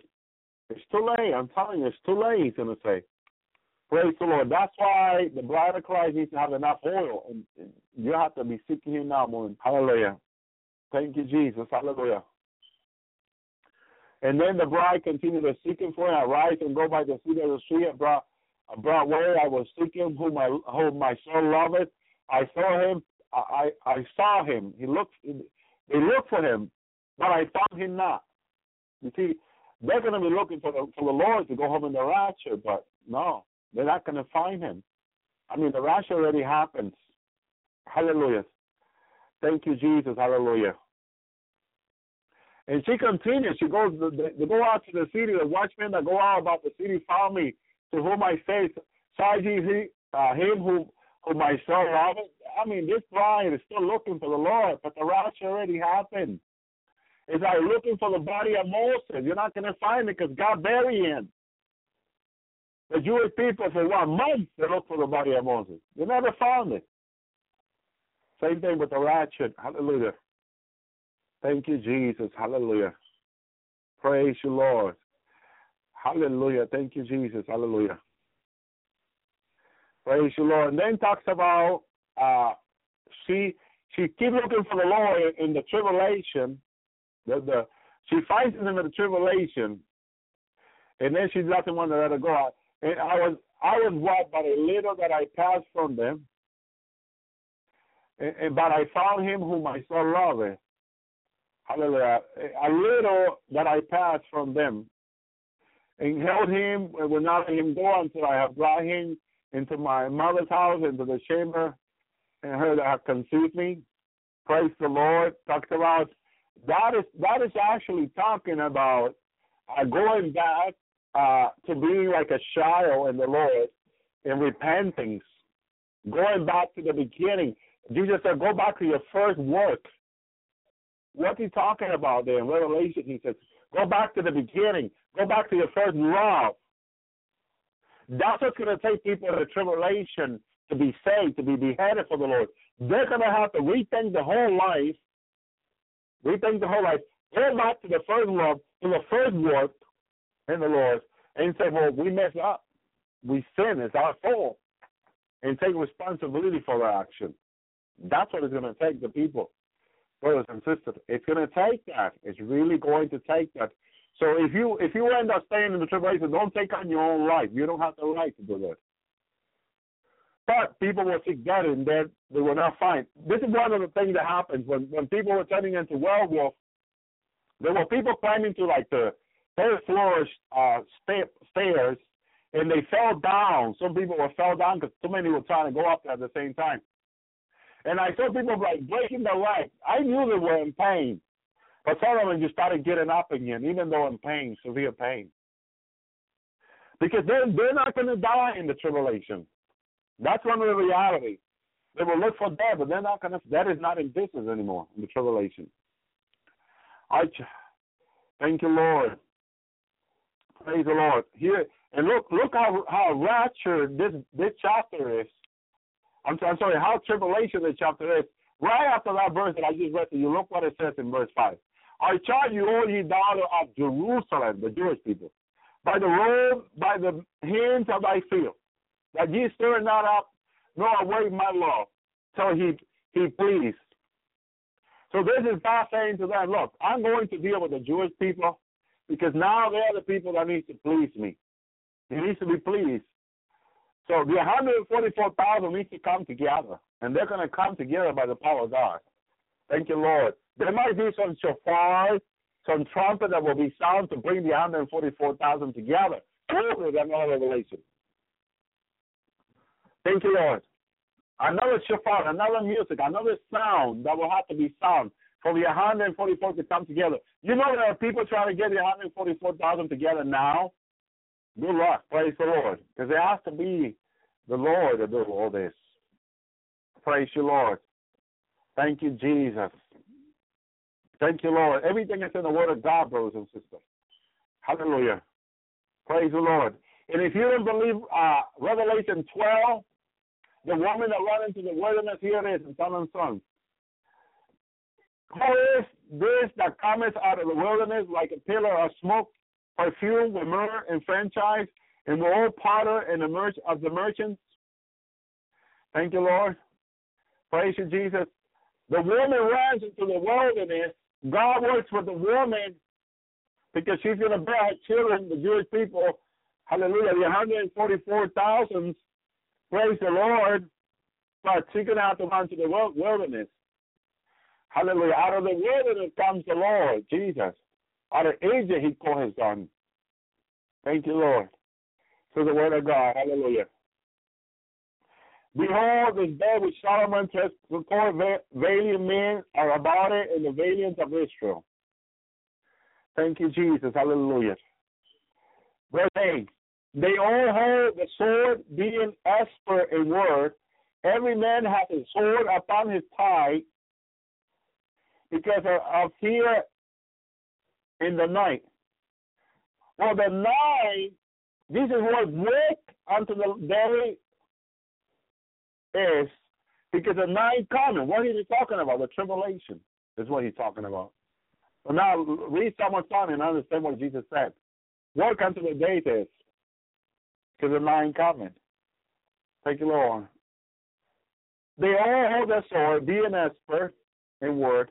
We know the Israelite people are.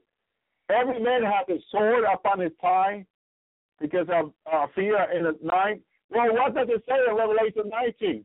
Upon his thigh says, Lord, our Lord. King of King and Lord, our Lord. And he comes to rule, comes to defeat the nations. Hallelujah. He doesn't have fear. The Jewish people are going to be fearful, but the Lord will fight for them. Thank you, Lord. Because of the fear of the tribulation. The tribulation is all about fear. Fear, that's the perfect word to describe the tribulation, fear. Thank you, Lord. Oh, God is so awesome. Hallelujah. What a great God. Hallelujah. We have, brothers and sisters. Thank you, Jesus. Hallelujah. Praise the Lord. He does love Jerusalem. He made the pillar thereof of silver, not only therefore a gold covering of all purple, the midst thereof being paid with the love for the daughter of Jerusalem.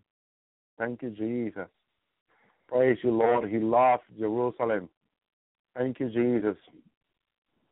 Hallelujah. Thank you, Jesus. Hallelujah. Praise God. Hallelujah. Thank you, Jesus. Hallelujah. God is so awesome. And there's so much revelation, brothers and sisters. I need to rest right now. My neck is already hurting. My jaw is already tired. Thank you, Lord. But God willing, I will be back tomorrow night, brothers. And here's the latest prophecy. Thank you, Lord.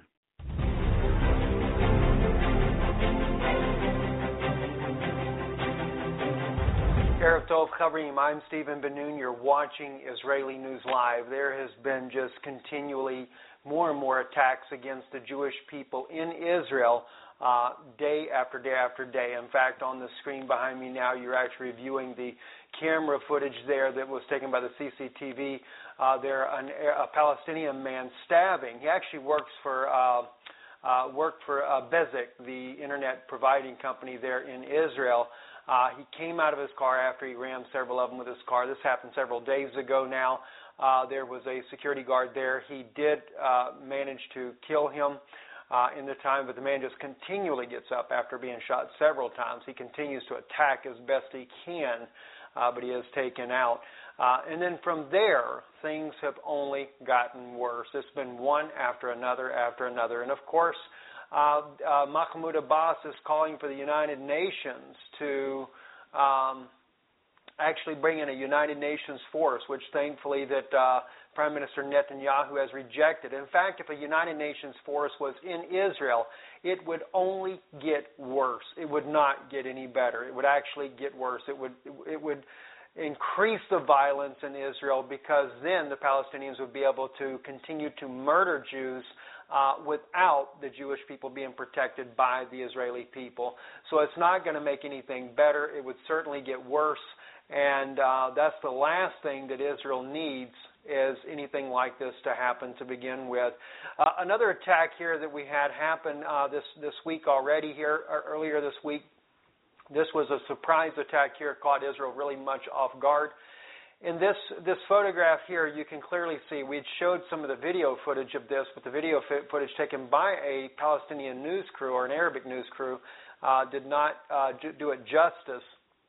In fact, their news footage actually made it look like that the Israelis were just out there shooting a guy, for no reason. But as you can see in the image here, especially down here, the Arabic guy here, he's a so-called Palestinian. He was actually dressed as a press person. And from what we've understood thus far, he actually did work for the press.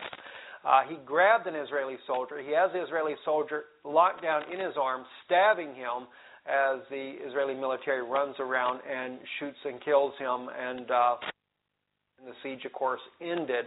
But this is ongoing. And then today in Israel, the saddest thing yet to happen here, you'll actually get to see the footage here.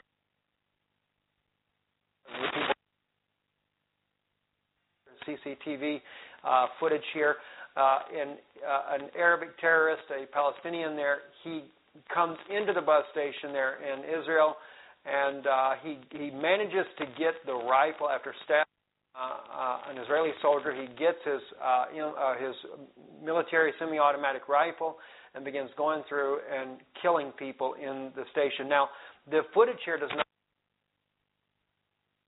unfold. People are running. You even see soldiers running, but these in Israel, it is very common for soldiers that are in training not to be armed. I really believe that Israel must change this policy immediately. If you are going to have Israelis in uniform, you must have them armed at all times. Now, there is a person pointing to the screen there as they're reviewing what's going on. There he comes now, one of the terrorists there. There was more than one terrorist there. He shot the person there. He shoots the people that are laying on the floor there several times. The terrorists, by the way, are constantly on the move as they're killing, whether they're with knives, whether they're with guns, whatever they may be. They attack and run, attack and run. This is one of the reasons why it is critical that anyone, civilian, guard, military personnel, as soon as they confront this situation, it is almost imperative that they use deadly force because it happens so fast, so quickly. It makes it nearly impossible for the Israeli military or security or even individuals to do anything else but to kill the individual that is involved. It has to be taken in a case like this. I'm very much pro-life, but I understand the situation that the Israeli people are under with this situation. They've grayed out a lot of the screen looking at because these are the people that have been are shot, wounded. The latest report, according to the article here, is that 11 people were injured. That's been reported on Haaretz. On Israel National News, says one person was killed and 6 people have been injured. That has been up to 11. The shooting, stabbing, terror attack in Beersheba Central Bus Station. One of the casualties was seriously injured and 4 more have suffered moderate wounds. The 6th casualty is lightly wounded, according to the Magen David Adom chief Elad Ben. By the way, those that may not be familiar, Beersheba is the country of Israel there. It is way away from pretty much everything else there, but it is a community that is very much mixed between Arabic people and the Israelis there. Very sad situation indeed. And moving on into another article here that I want to share with you, and this one here is very serious as well. This is Nasrallah, who he is now calling on for people to join in. He is the leader of Hezbollah. He's calling for an intifada to save the Al-Aqsa Mosque. Now, believe it or not, that's what he's calling for, to save the Al-Aqsa. And I'm blown away by this to begin with. He is justifying his reasoning for having the war. And so let's look at what the article says here. It says, Hassan Nasrallah, leader of the Lebanese terror group Hezbollah, has expressed support for the wave of Arab terror attacks targeting Israeli civilians, security forces, the Jewish state. In a speech delivered on Sunday, Islamic nations to mobilize and demonstrate support for the Palestinian struggle. Now, it's very important that we look at this a little bit deeper here. And the reason I say that is and the Pope is actually calling for gestures of peace. That's kind of a joke in itself, you know. He claimed, let me just say this here, why they got him up here on here. He's calling for peace. Remember, the Bible says that they would call peace and safety, and there is no peace. Just a quick thought on that there for you guys there. But it is Nasrallah that is the main person here that is nothing but a terrorist himself, and he is the one that is calling on this onslaught against the Jewish people there. But anyway, it goes on to say here that in a speech delivered on Sunday, Nasrallah called on both Palestinian people and the Islamic nations to mobilize and demonstrate support for the Palestinian struggle. The renewed intifada is only way to free Palestinians from the occupation and save Al-Aqsa. It is incumbent on everyone to help them, Nasrallah asserted. Now, you have to understand, this is the exact type of wording that would take and bring in other Arabic nations in for the fight.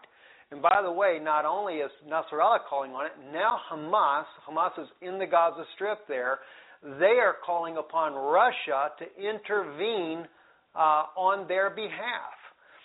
Russia is already down in Syria. Russia, as I've said before in one of our prophetic news broadcasts there, Russia is there to secure the area of Syria, to put an end to the United States' armed-backed rebels that were overthrowing Bashar al-Assad. They are there to take the problem of ISIS away from Hezbollah, Nasrallah, the guy you're seeing on your screen there now. They're there to take away the problem that he's been dealing with, fighting the armed rebels that have been fighting Bashar al-Assad. He's been fighting these guys for quite some time now, and he had vowed back in January that he was not ready for a war with Israel as of yet. He did not want to fight two fronts at one time. And he vowed to take the Golan. Now, this is exactly what is on the table. This is what the plans are. This is actually what, when people look at Psalm 83, Psalm 83 is actually the confederacy. It is the plot and the plan of the Arabic nations with the Pope of Rome. This is exactly what they're wanting to do. Let me just quickly pull that up for you there, too. They want to have the Pope of Rome to get involved in this with them, because the Pope of Rome, he's the man that can actually, he wants Jerusalem. This is exactly what the Pope wants. The Pope wants Jerusalem. He is determined to have Jerusalem, and he's not going to stop until he gets it. And he's very much he is very much pro-Arabic nations. As you can see him here, on your screen there, he sides with the Arabic people. Avi Lipkin, he told Avi Lipkin, or actually one of his people in his staff told Avi Lipkin that if he is not for the Palestinians, then the Vatican will not be for them. He's very pro-Arabic, just like Barack Obama is pro-Arab.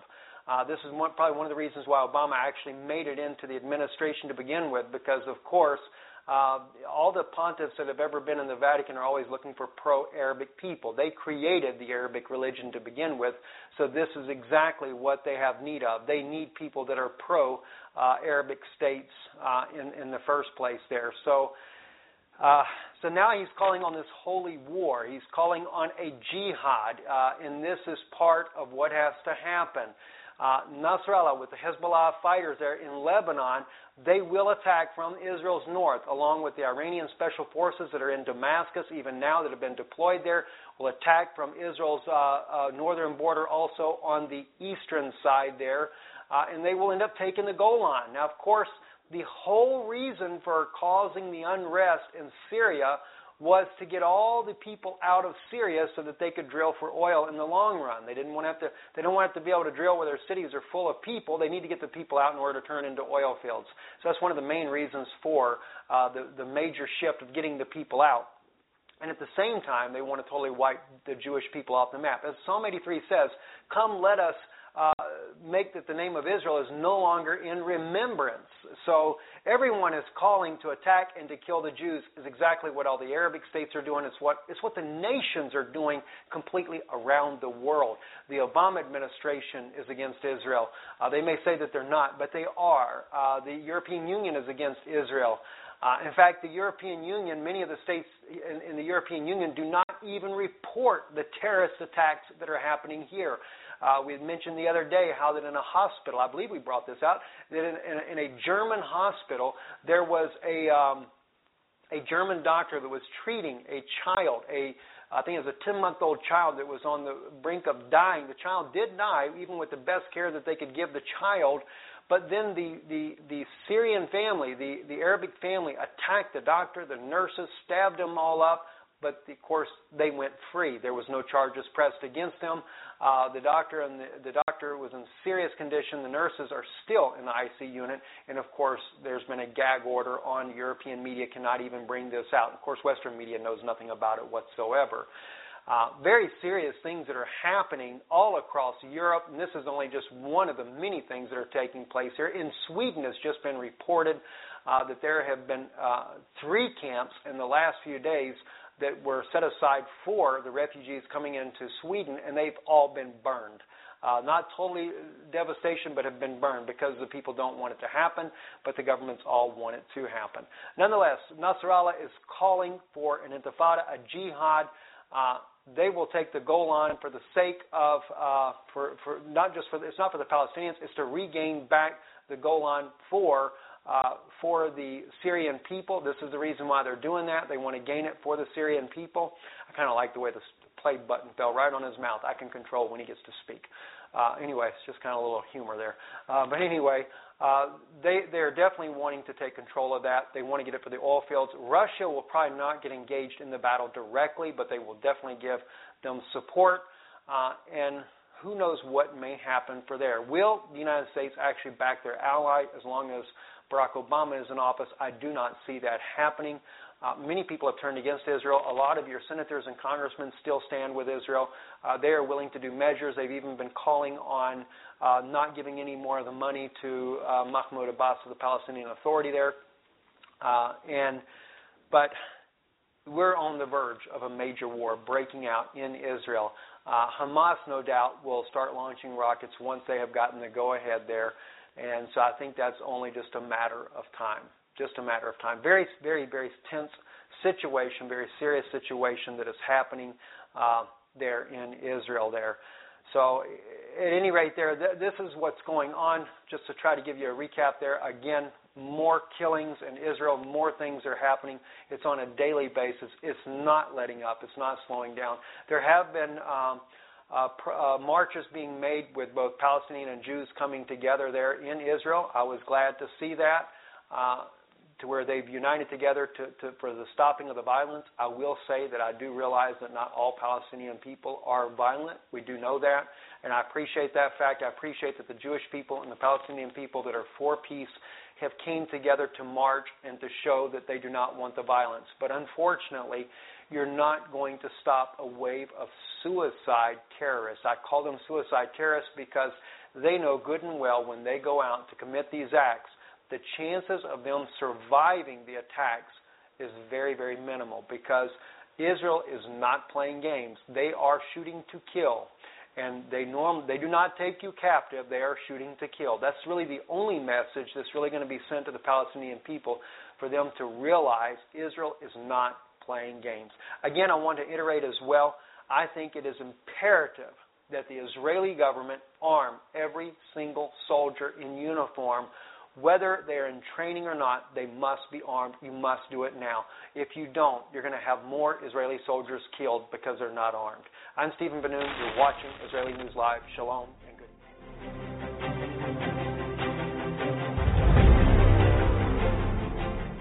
Anyway, what I'm going to do today for the prophecy update is attempt to sort through and speak truth in response to the plethora of lies, and I mean plethora of lies, surrounding what's happening to Israel and in Israel.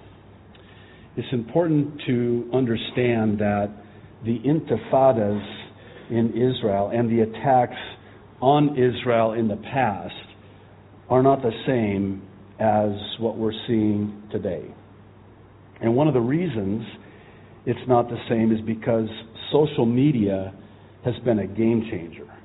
The last intifada of 2000, 2001 and onward, there was no such thing as Twitter yet.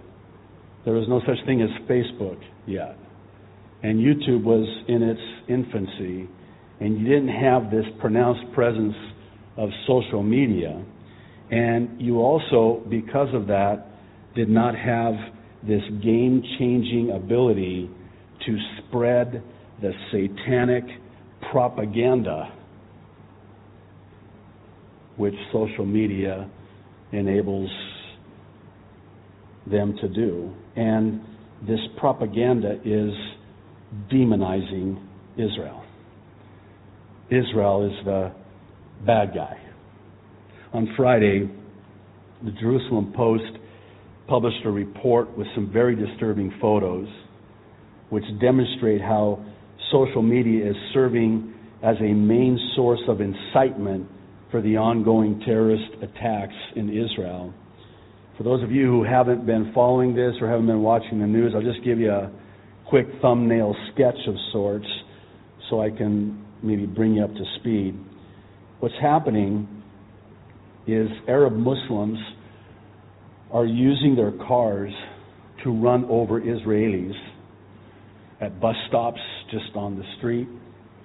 And one video that was released, very graphic, shows the Arabs getting out of the car after running down innocent civilians at a bus stop and taking knives and stabbing this elderly man, a rabbi actually, stabbing him to death. And they're dubbing this as a day of rage, and it's every day. Every day is a day of rage, and it continues even today as we speak.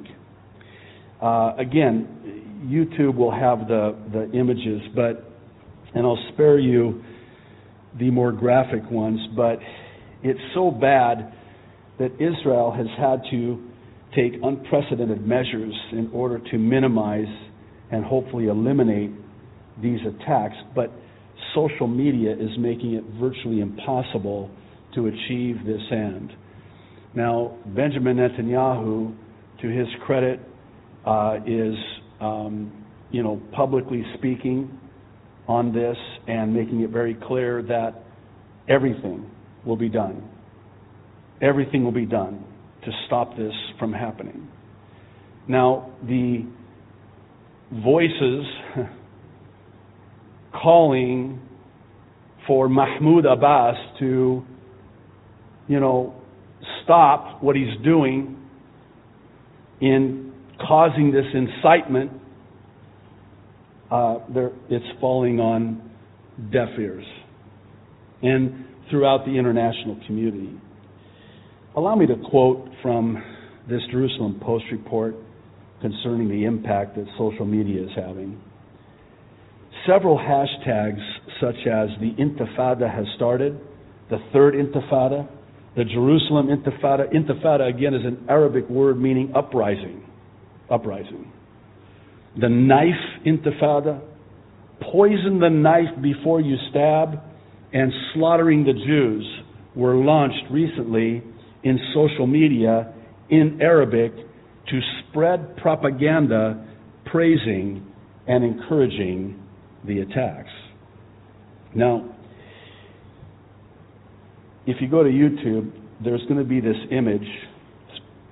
Again, I'm sparing you of the more graphic ones, but it's an image that's posted on social media picturing and advising social media users on how to stab Jews to make the attacks as deadly as possible.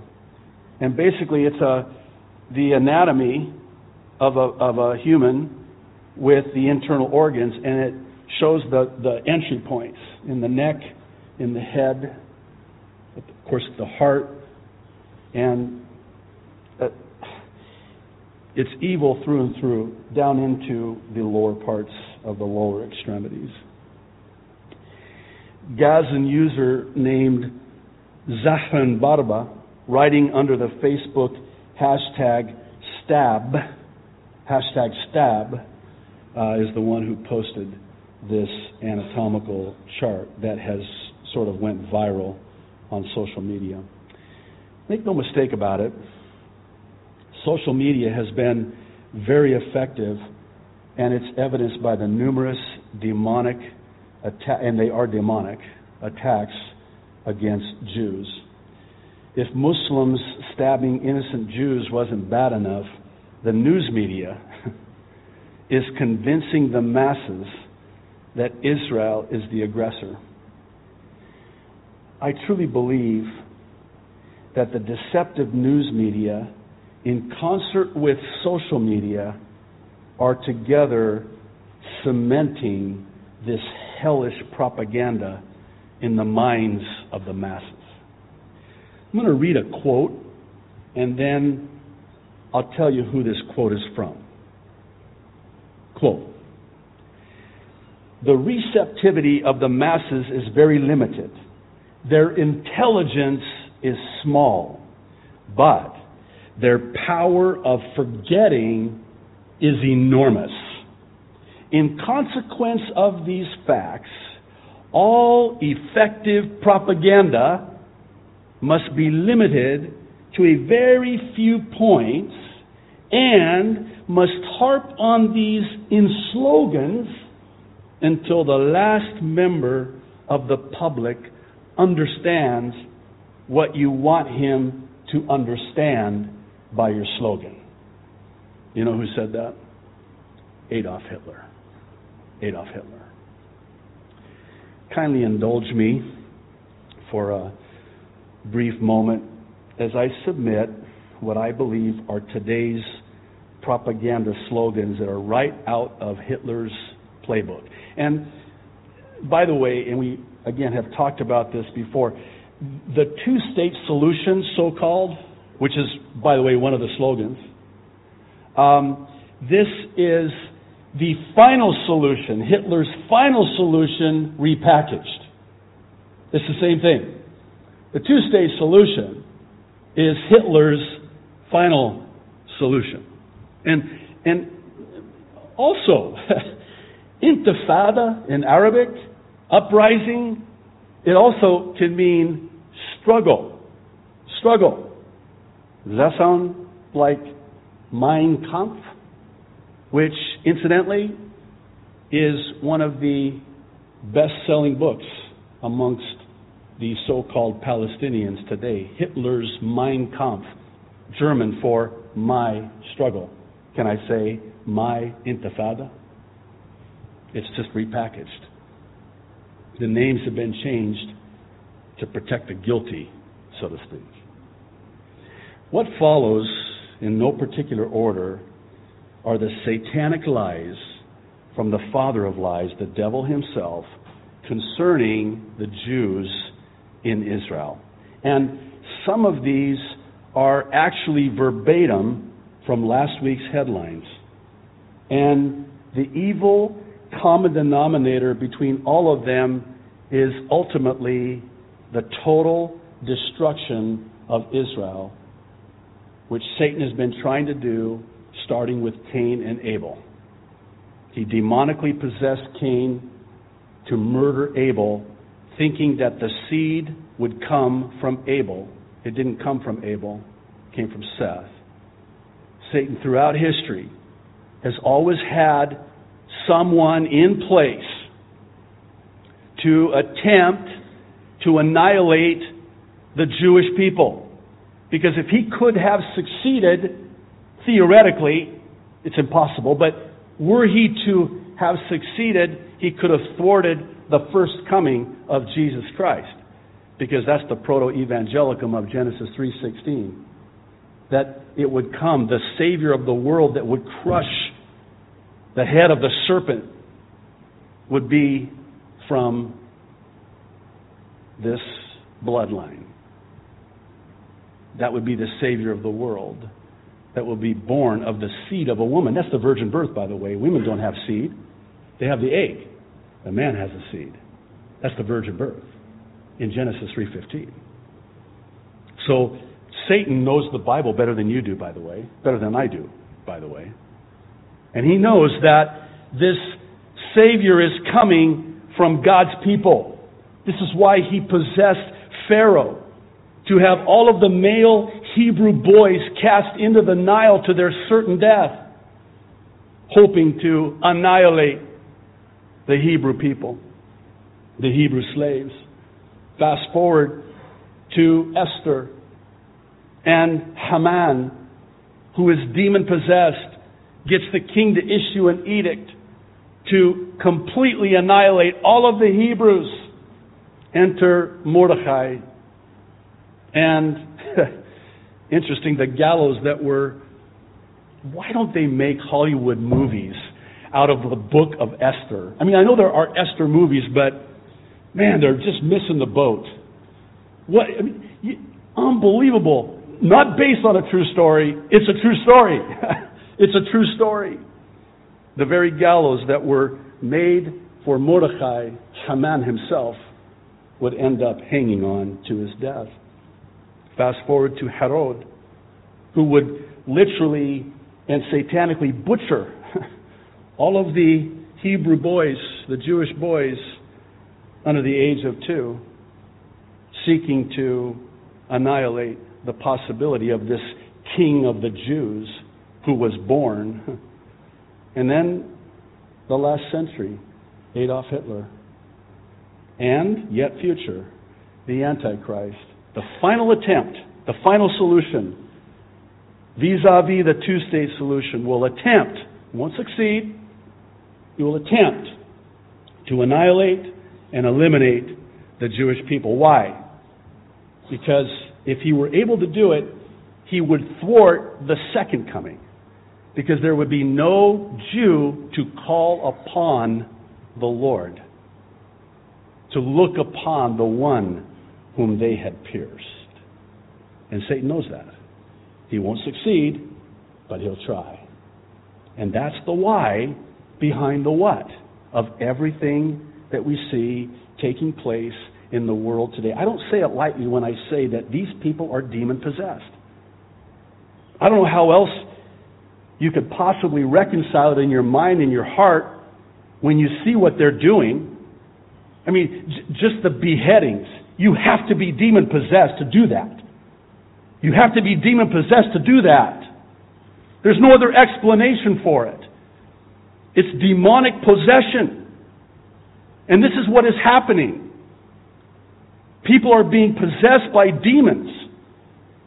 And the sole goal is to annihilate the Jewish people and the Christians.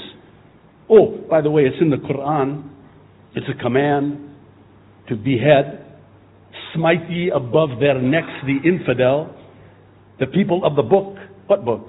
The Bible. The Old Testament Jew, the New Testament Christian, the Jews and the Christians. Why is it that it's not the Buddhists or the Hindus? Why is it the Jews and the Christians? Come on. Come on. You'll forgive my... I mean, how can...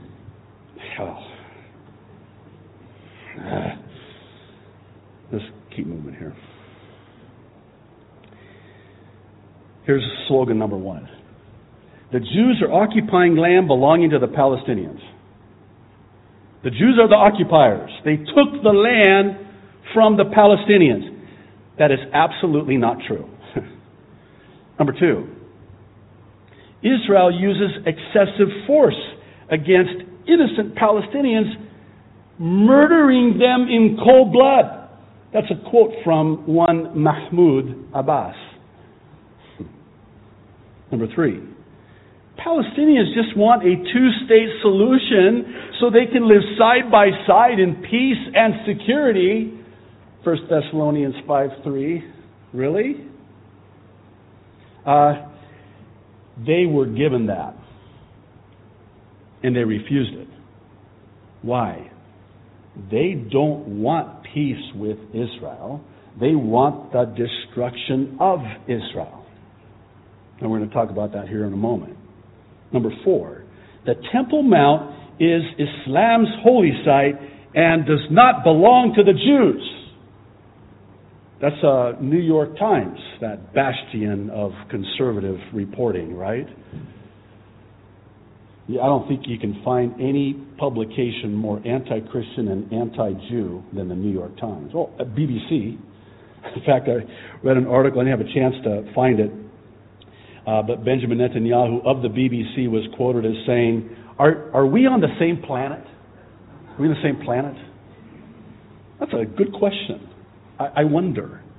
In what universe does that reality exist? Number 5. The current wave of terrorism is linked to and caused by Israel's settlement activity. What? Oh, by the way, that was Secretary of State John Kerry. Oh. Let me just quickly share a couple of news media reports. I'll start with this one from Haaretz. It was just this morning. Here's the headline. Hamas asks Russia to help stop Israeli aggression against Palestinians.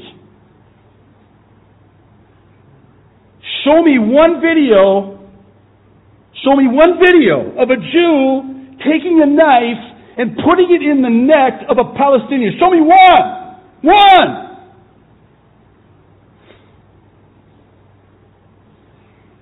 I'm sorry.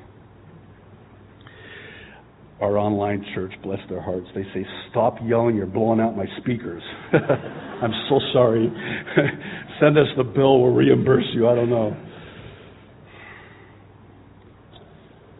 Let me calm down just a moment. It makes you so angry. I'll tell you, it makes you sad too. Because these are real people. And our battle is not against flesh and blood, but against principalities and powers of darkness. These are my people. These are Arab brothers that are deceived. From birth, they're taught that Jews are pigs. They're not even humans. And from birth, they're taught in the madrasa, the school. Arabic is for school, madrasa. They're taught that Israel took their land. And you think about it, it's been almost 15 years since the last intifada. And so these are 15-year-olds. Did you hear about the one account where 13-year-old teenager, my son's age, a little bit younger,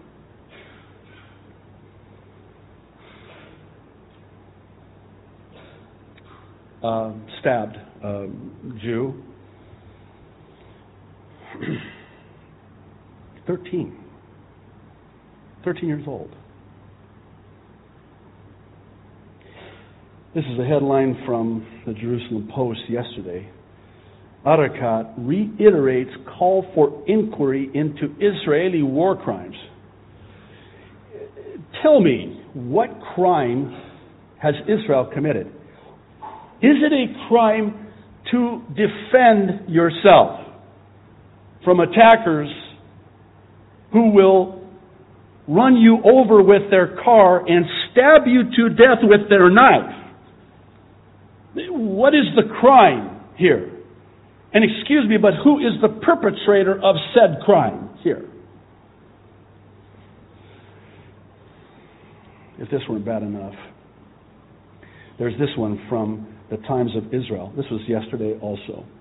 Palestinians, now I want you to think about what this headline is. Palestinians seek to claim Western Wall is part of Al-Aqsa compound. Remember, for those of you who went to Israel with us? This is the Western Wall. And they're claim. Oh, by the way, it's already a headline, but Syria will claim that the oil they just found in the Golan, it belongs to them. Of course it does. Sure it does. Yeah. This is where I wish the projector was working. Again, it will be on YouTube. But I just have to share about this MSNBC reporter who was correct. I actually watched this, and you can watch the video online. In fact, I really encourage you to do so. It is, poetic justice is an understatement. It is so good. It just gives you hope, you know. But he's corrected on air after implying that a Palestinian terrorist who charged at officers brandishing a knife didn't have a weapon on him. Now, picture this. He's stating this. He's live there in Jerusalem at the Damascus Gate. Remember that? And MSNBC has a split screen. And on one side is the reporter saying, no, he wasn't holding a knife. And on the other side of the screen is the Palestinian holding a knife. It is so good. It is just, thank you, Lord. I love it when you do that. So he states that he was lying on the ground, both of his hands were open, and both of his hands did not have a knife. Quote. So Diaz Balart jumped in to bring up a still image NBC News obtained in which he says, and I quote, "We can clearly see the man with what appears to be, at least in his right hand, a knife." And this isn't some small little butter knife, okay? It is a butcher knife.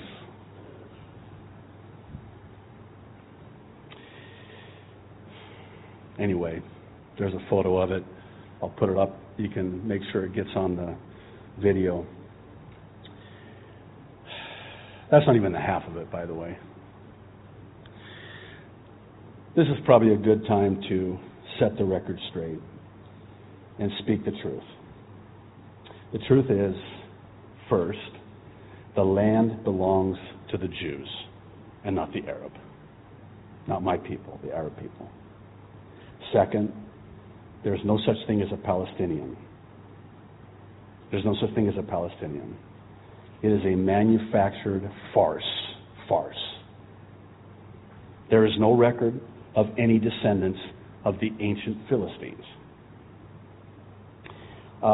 There's going to be a picture, they'll put it up on the screen for the video, from an Arab historian by the name of Philip Hitti, who said, quote, "There is no such thing as Palestine in history. Absolutely not." I'll come back to that as well. Furthermore, and this is the truth, the Temple Mount is just that, the Temple Mount, such that it's the location of the Jewish temple and does not belong to Islam. As for this current intifada being linked to Palestinian frustration over a two-state solution and Jewish settlements, that is an absolute lie from the father of lies. That has no basis in reality. Again, I wish you could see this picture. It's a Muslim in New York holding up a sign that says, quote, "Allah will destroy the terrorist state of Israel." It's apparently from the Islamic Thinkers Society. Here's the truth. And don't take my word for it. Be a Berean, okay? And search the scriptures and do your own research. You'll find this. This is the truth. The truth is that Arab Muslims who call themselves Palestinians don't want peace with Israel. They will settle for nothing less than the destruction of Israel.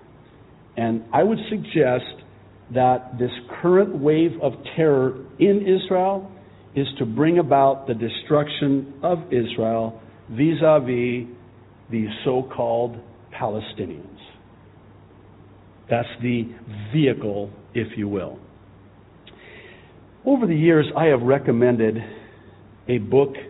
It's really the best book I've ever read. It's not an easy read. I had to walk away from it many times and just kind of, get with the Lord because it was so intense and so grievous and so horrific. It's titled Philistine, The Great Deception, and it's written by Ramon Bennett. You can get it on Amazon. Philistine, the great deception. Let me quote from his book real quick. In the year 130 AD, the Romans renamed Jerusalem Aelia Capitolina after the Empress Aelis Hadrianus and the god Jupiter Capitolinus. The Romans kept Aelia Capitolina as their name for Jerusalem and renamed the promised land Syria Palestina. The renaming of the land was an overt effort to eradicate the Jewish connection. After the Muslim conquest of Palestina in the 7th century AD, the name Aelia Capitolina gradually faded from use. And in due process of time, Palestina, the Latin form of Philistia, the land of the ancient Philistines, was anglicized into Palestine. Now, you've heard me say this before. Yasser Arafat himself was an Egyptian. He was not a Palestinian. He was an Egyptian. Quoting again Bennett. Arafat, like most Muslim Arabs, was a keen admirer of Hitler. His military and propaganda strategy is a copy of Hitler's, but Arafat's peace strategy was copied from Islamic history. Arabs hold to a strong belief in the proverb that they can remedy the present only with the remedies of the past. This is going to make sense here in a minute. Arafat looked to the past, not just Hitler, but also to the two most famous figures in Islam's long history of warfare, Muhammad and Saladin, in order to remedy the present. And Arafat's concept of peace was the same as Muhammad and Saladin, a coin one must pay to achieve something else. It's like an Arabic proverb. And what was that proverb? Peace for us means the destruction of Israel. This is what Abbas does today. When you see him putting on his good face, he's a two-faced liar. He's a vile man. At the UN, we want the peace. We want a two-state solution. Sorry.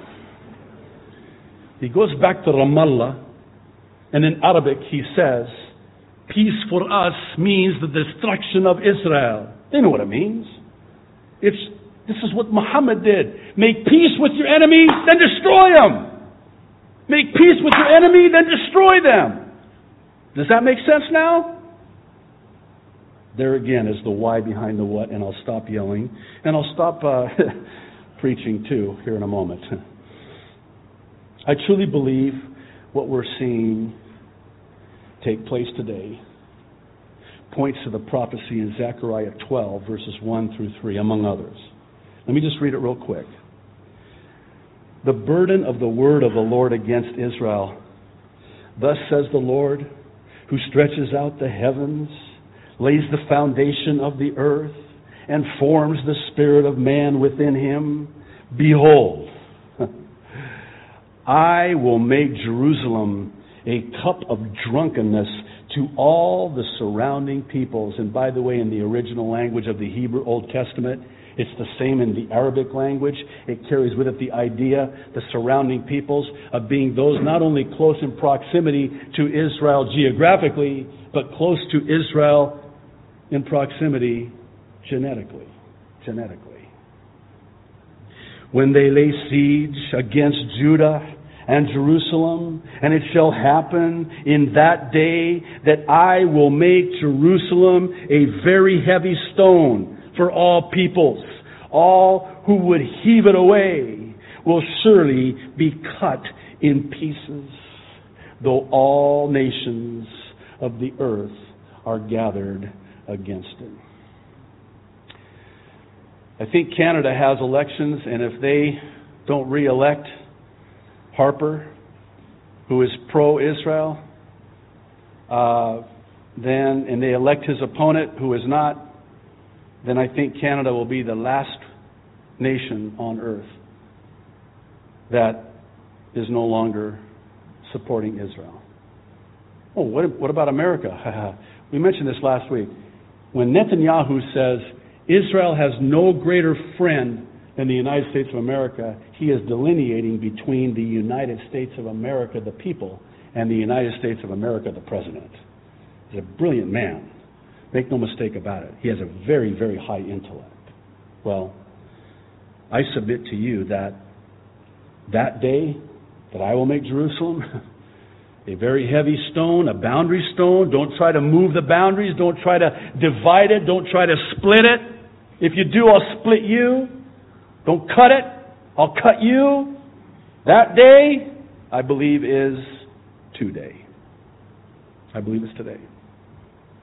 Let me close this way. I am personally finding it increasingly difficult with each passing day to say that what's happening in Israel and to Israel is not yet the fulfillment of these major prophecies in the Bible. I'm becoming more and more convinced that in real time we're witnessing the fulfillment of prophecies such as Psalm 83, Zechariah 12, and Zechariah 14, by the way, Ezekiel 38 and 39, and Isaiah 17. All of these prophecies are in motion now. And there's seemingly this unstoppable momentum. And I just, for the life of me, cannot imagine a scenario where everything kind of just goes back to the status quo. In order for that to happen, it would just require some pretty dramatic shifts geopolitically and immediately geopolitically. And I just don't see it. I could be wrong. I could be wrong. If you have never called upon the name of the Lord, I implore you to not delay even one more day. If you're here in this church and you have never called upon the name of the Lord, today's the day. Today's the day. When the worship team comes up and closes in song, there's usually people up front here that'll hang out and be there for you if you would like to come up and just talk with somebody or pray with somebody or have somebody pray with you.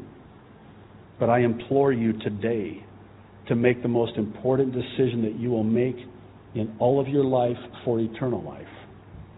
If you call upon the name of the Lord, believing in your heart and confessing with your mouth that Jesus Christ is Lord, the Bible says all who call on the name of the Lord will be saved. You need to be saved. You need to be saved. And I implore you to do that. Please stand, we'll pray.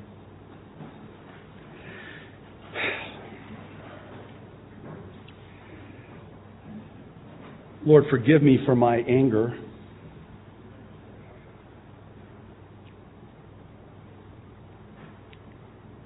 I pray that you'll take the things that I've talked about and shared today, and just by the Holy Spirit,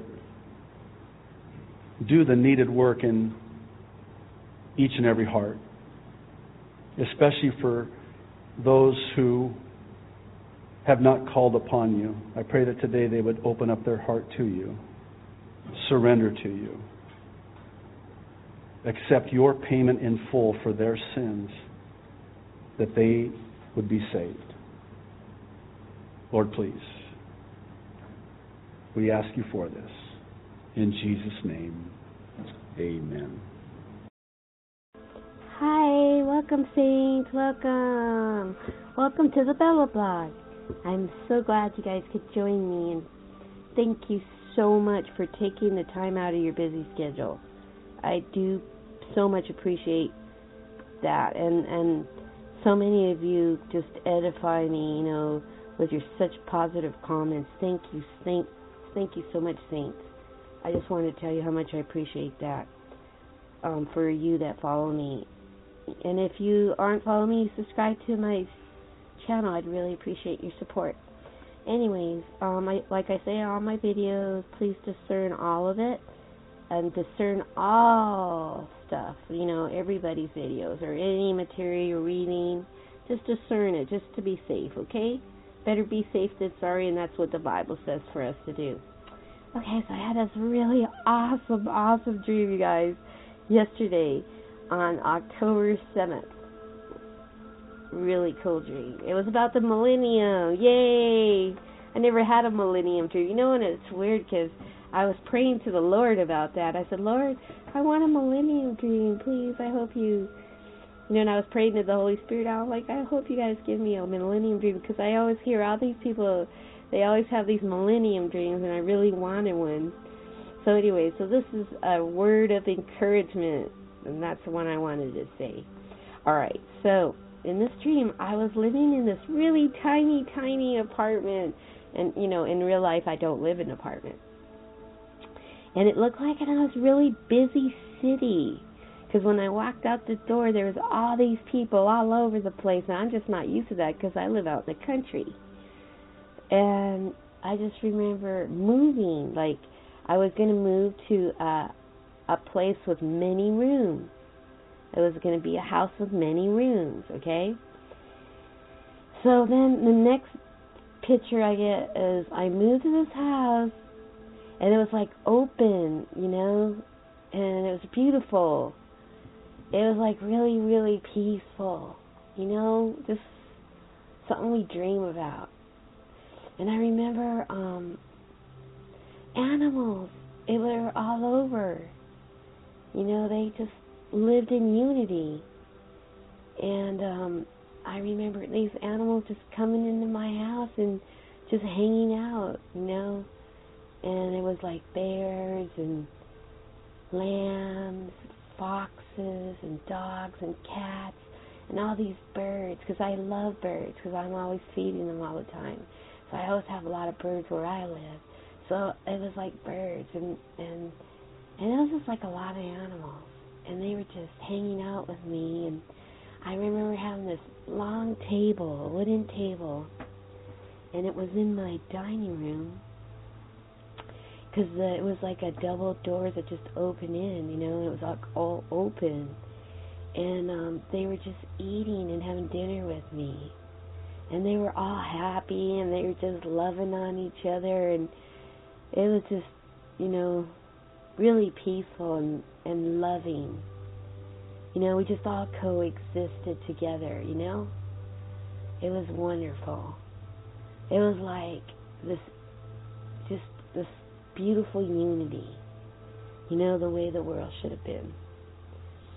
So I was praying to the Holy Spirit and the Lord to lead me to Scripture. So He did, and I'm going to read those to you, because I had never, you know, I didn't know this after I found this Scripture about this. But in Isaiah 11:6-9 in the KJV, the wolf also shall dwell with the lamb, and the leopard shall lie down with the kid, and the calf and the young lion and the fatling together, and a little child shall lead them.